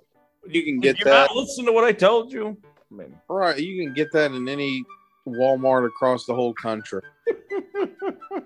See, that's what I hate, and it's like, oh my gosh, like, so for this guy to one be in LA and to be like, oh, I bought Texas Pete and it was ended up being North Carolina. I'm like, for one, if I had to go on the rankings, it really depends on what you made with that Texas Pete. If you made barbecues with the hot sauce, like Texas barbecue is brisket. Kansas City is also brisket, but it's also pork. St. Louis is more of a rib, like pork ribs. And then if you want to go to North Carolina, where the Carolinas barbecue is all pork. And if you want to go to Oklahoma to get their barbecue, you would kind of get the same thing in terms of Kansas City, in terms of pork and brisket or pork and beef. Like, and in LA, and especially in LA, here's the funny thing about LA. LA is like a cultural melting pot. You're not going to don't get Texas, don't get Texas Pete that's the shittiest hot sauce you can get from a Walmart. You need to go, if you're in LA, big Asian influence, you need to get like a gochujang style hot sauce, like an Asian style hot sauce. That would be the cultural thing to do in LA. Like, you're going to have more Korean barbecue than you are going to have like American style barbecue like we would know growing up here in Oklahoma, or you've been in Kansas City and now you're in Dallas. So you've been in the whole tri-state of barbecue in the Midwest and the South. Like, that's how it's going to be. So if you want to use a sauce, you mentioned KC Masterpiece, not really a big deal. You want to get the local stuff in Kansas City. Here in Oklahoma, I don't know how far Head Country reaches. And I bought some Head Country the other day, by the way. Head Country is not bad. Head Country is probably my favorite. It's getting to the level that KC Masterpiece is on, but you're going to find KC Masterpiece all across the country. You are not going to find Head Country all across the country. No. You're going to find it in probably about 5 states, mainly being Oklahoma. If I'm just going to the store and just need something real quick, the move is Head Country or Sweet Baby Ray's. And I'd be more apt to go freaking, Head Country, or, you're down in Dallas and you're not too far from Austin. I'm going with Stubbs Barbecue. Yeah, Stubbs is good too. Stubbs can get it. I'd take Stubbs over Baby Ray's. I'll say this. We'll end on this to go back from the top of the story. This feels like the food version of catfishing. Yeah. I mean, this guy should be put in jail. He should be put in jail, and he should never get to taste barbecue sauce again in his whole life, or hot sauce. That or make him, put him on Hot Ones. Have you watched that? No. The Hot Ones, where they try the different hot sauces, or the hot sauces on the wings. Shaq was on it. A bunch of celebrities are on it. And then the guy interviews them while they sit there and eat the hottest sauces on the wings. And then they are trying to interview the whole time through as much as they can get through of eating these hot sauces. And they just get increasingly hotter. And so the whole interview, they're like struggling to like talk through the interview after each sauce. Shaq was on it too. Shaq, I think, actually didn't do too bad. But there was like a couple of people that could make it through like the first 2 questions without being like, yo, I got to stop. Interesting. On that note, we got to go. Big thanks to Bill Haisten, Coach Bo, for stopping by. You, the listener, as well. As always, subscribe to Jones Report. New episodes out each and every Thursday. Apple, Spotify, Google Podcasts. Leave us a 5-star review, or don't leave us one at all. Follow us on social media. Facebook.com/Tyler Jones Live, Facebook.com/Studio Soapbox, Twitter at Tyler Jones Live, Twitter at Thomas_Bridges, Twitter at Studio_Soapbox, Instagram Tyler Jones Live, Insta Thomas Jones _report. You can find us there. Subscribe, Apple, Spotify, Google Podcasts, all that stuff. We certainly would appreciate it. And we'll see you right back here next week. Thomas Bridges, our entire crew of Toggler Jones, thanks so long. It's been another edition of the Jones Report. Thanks for joining us.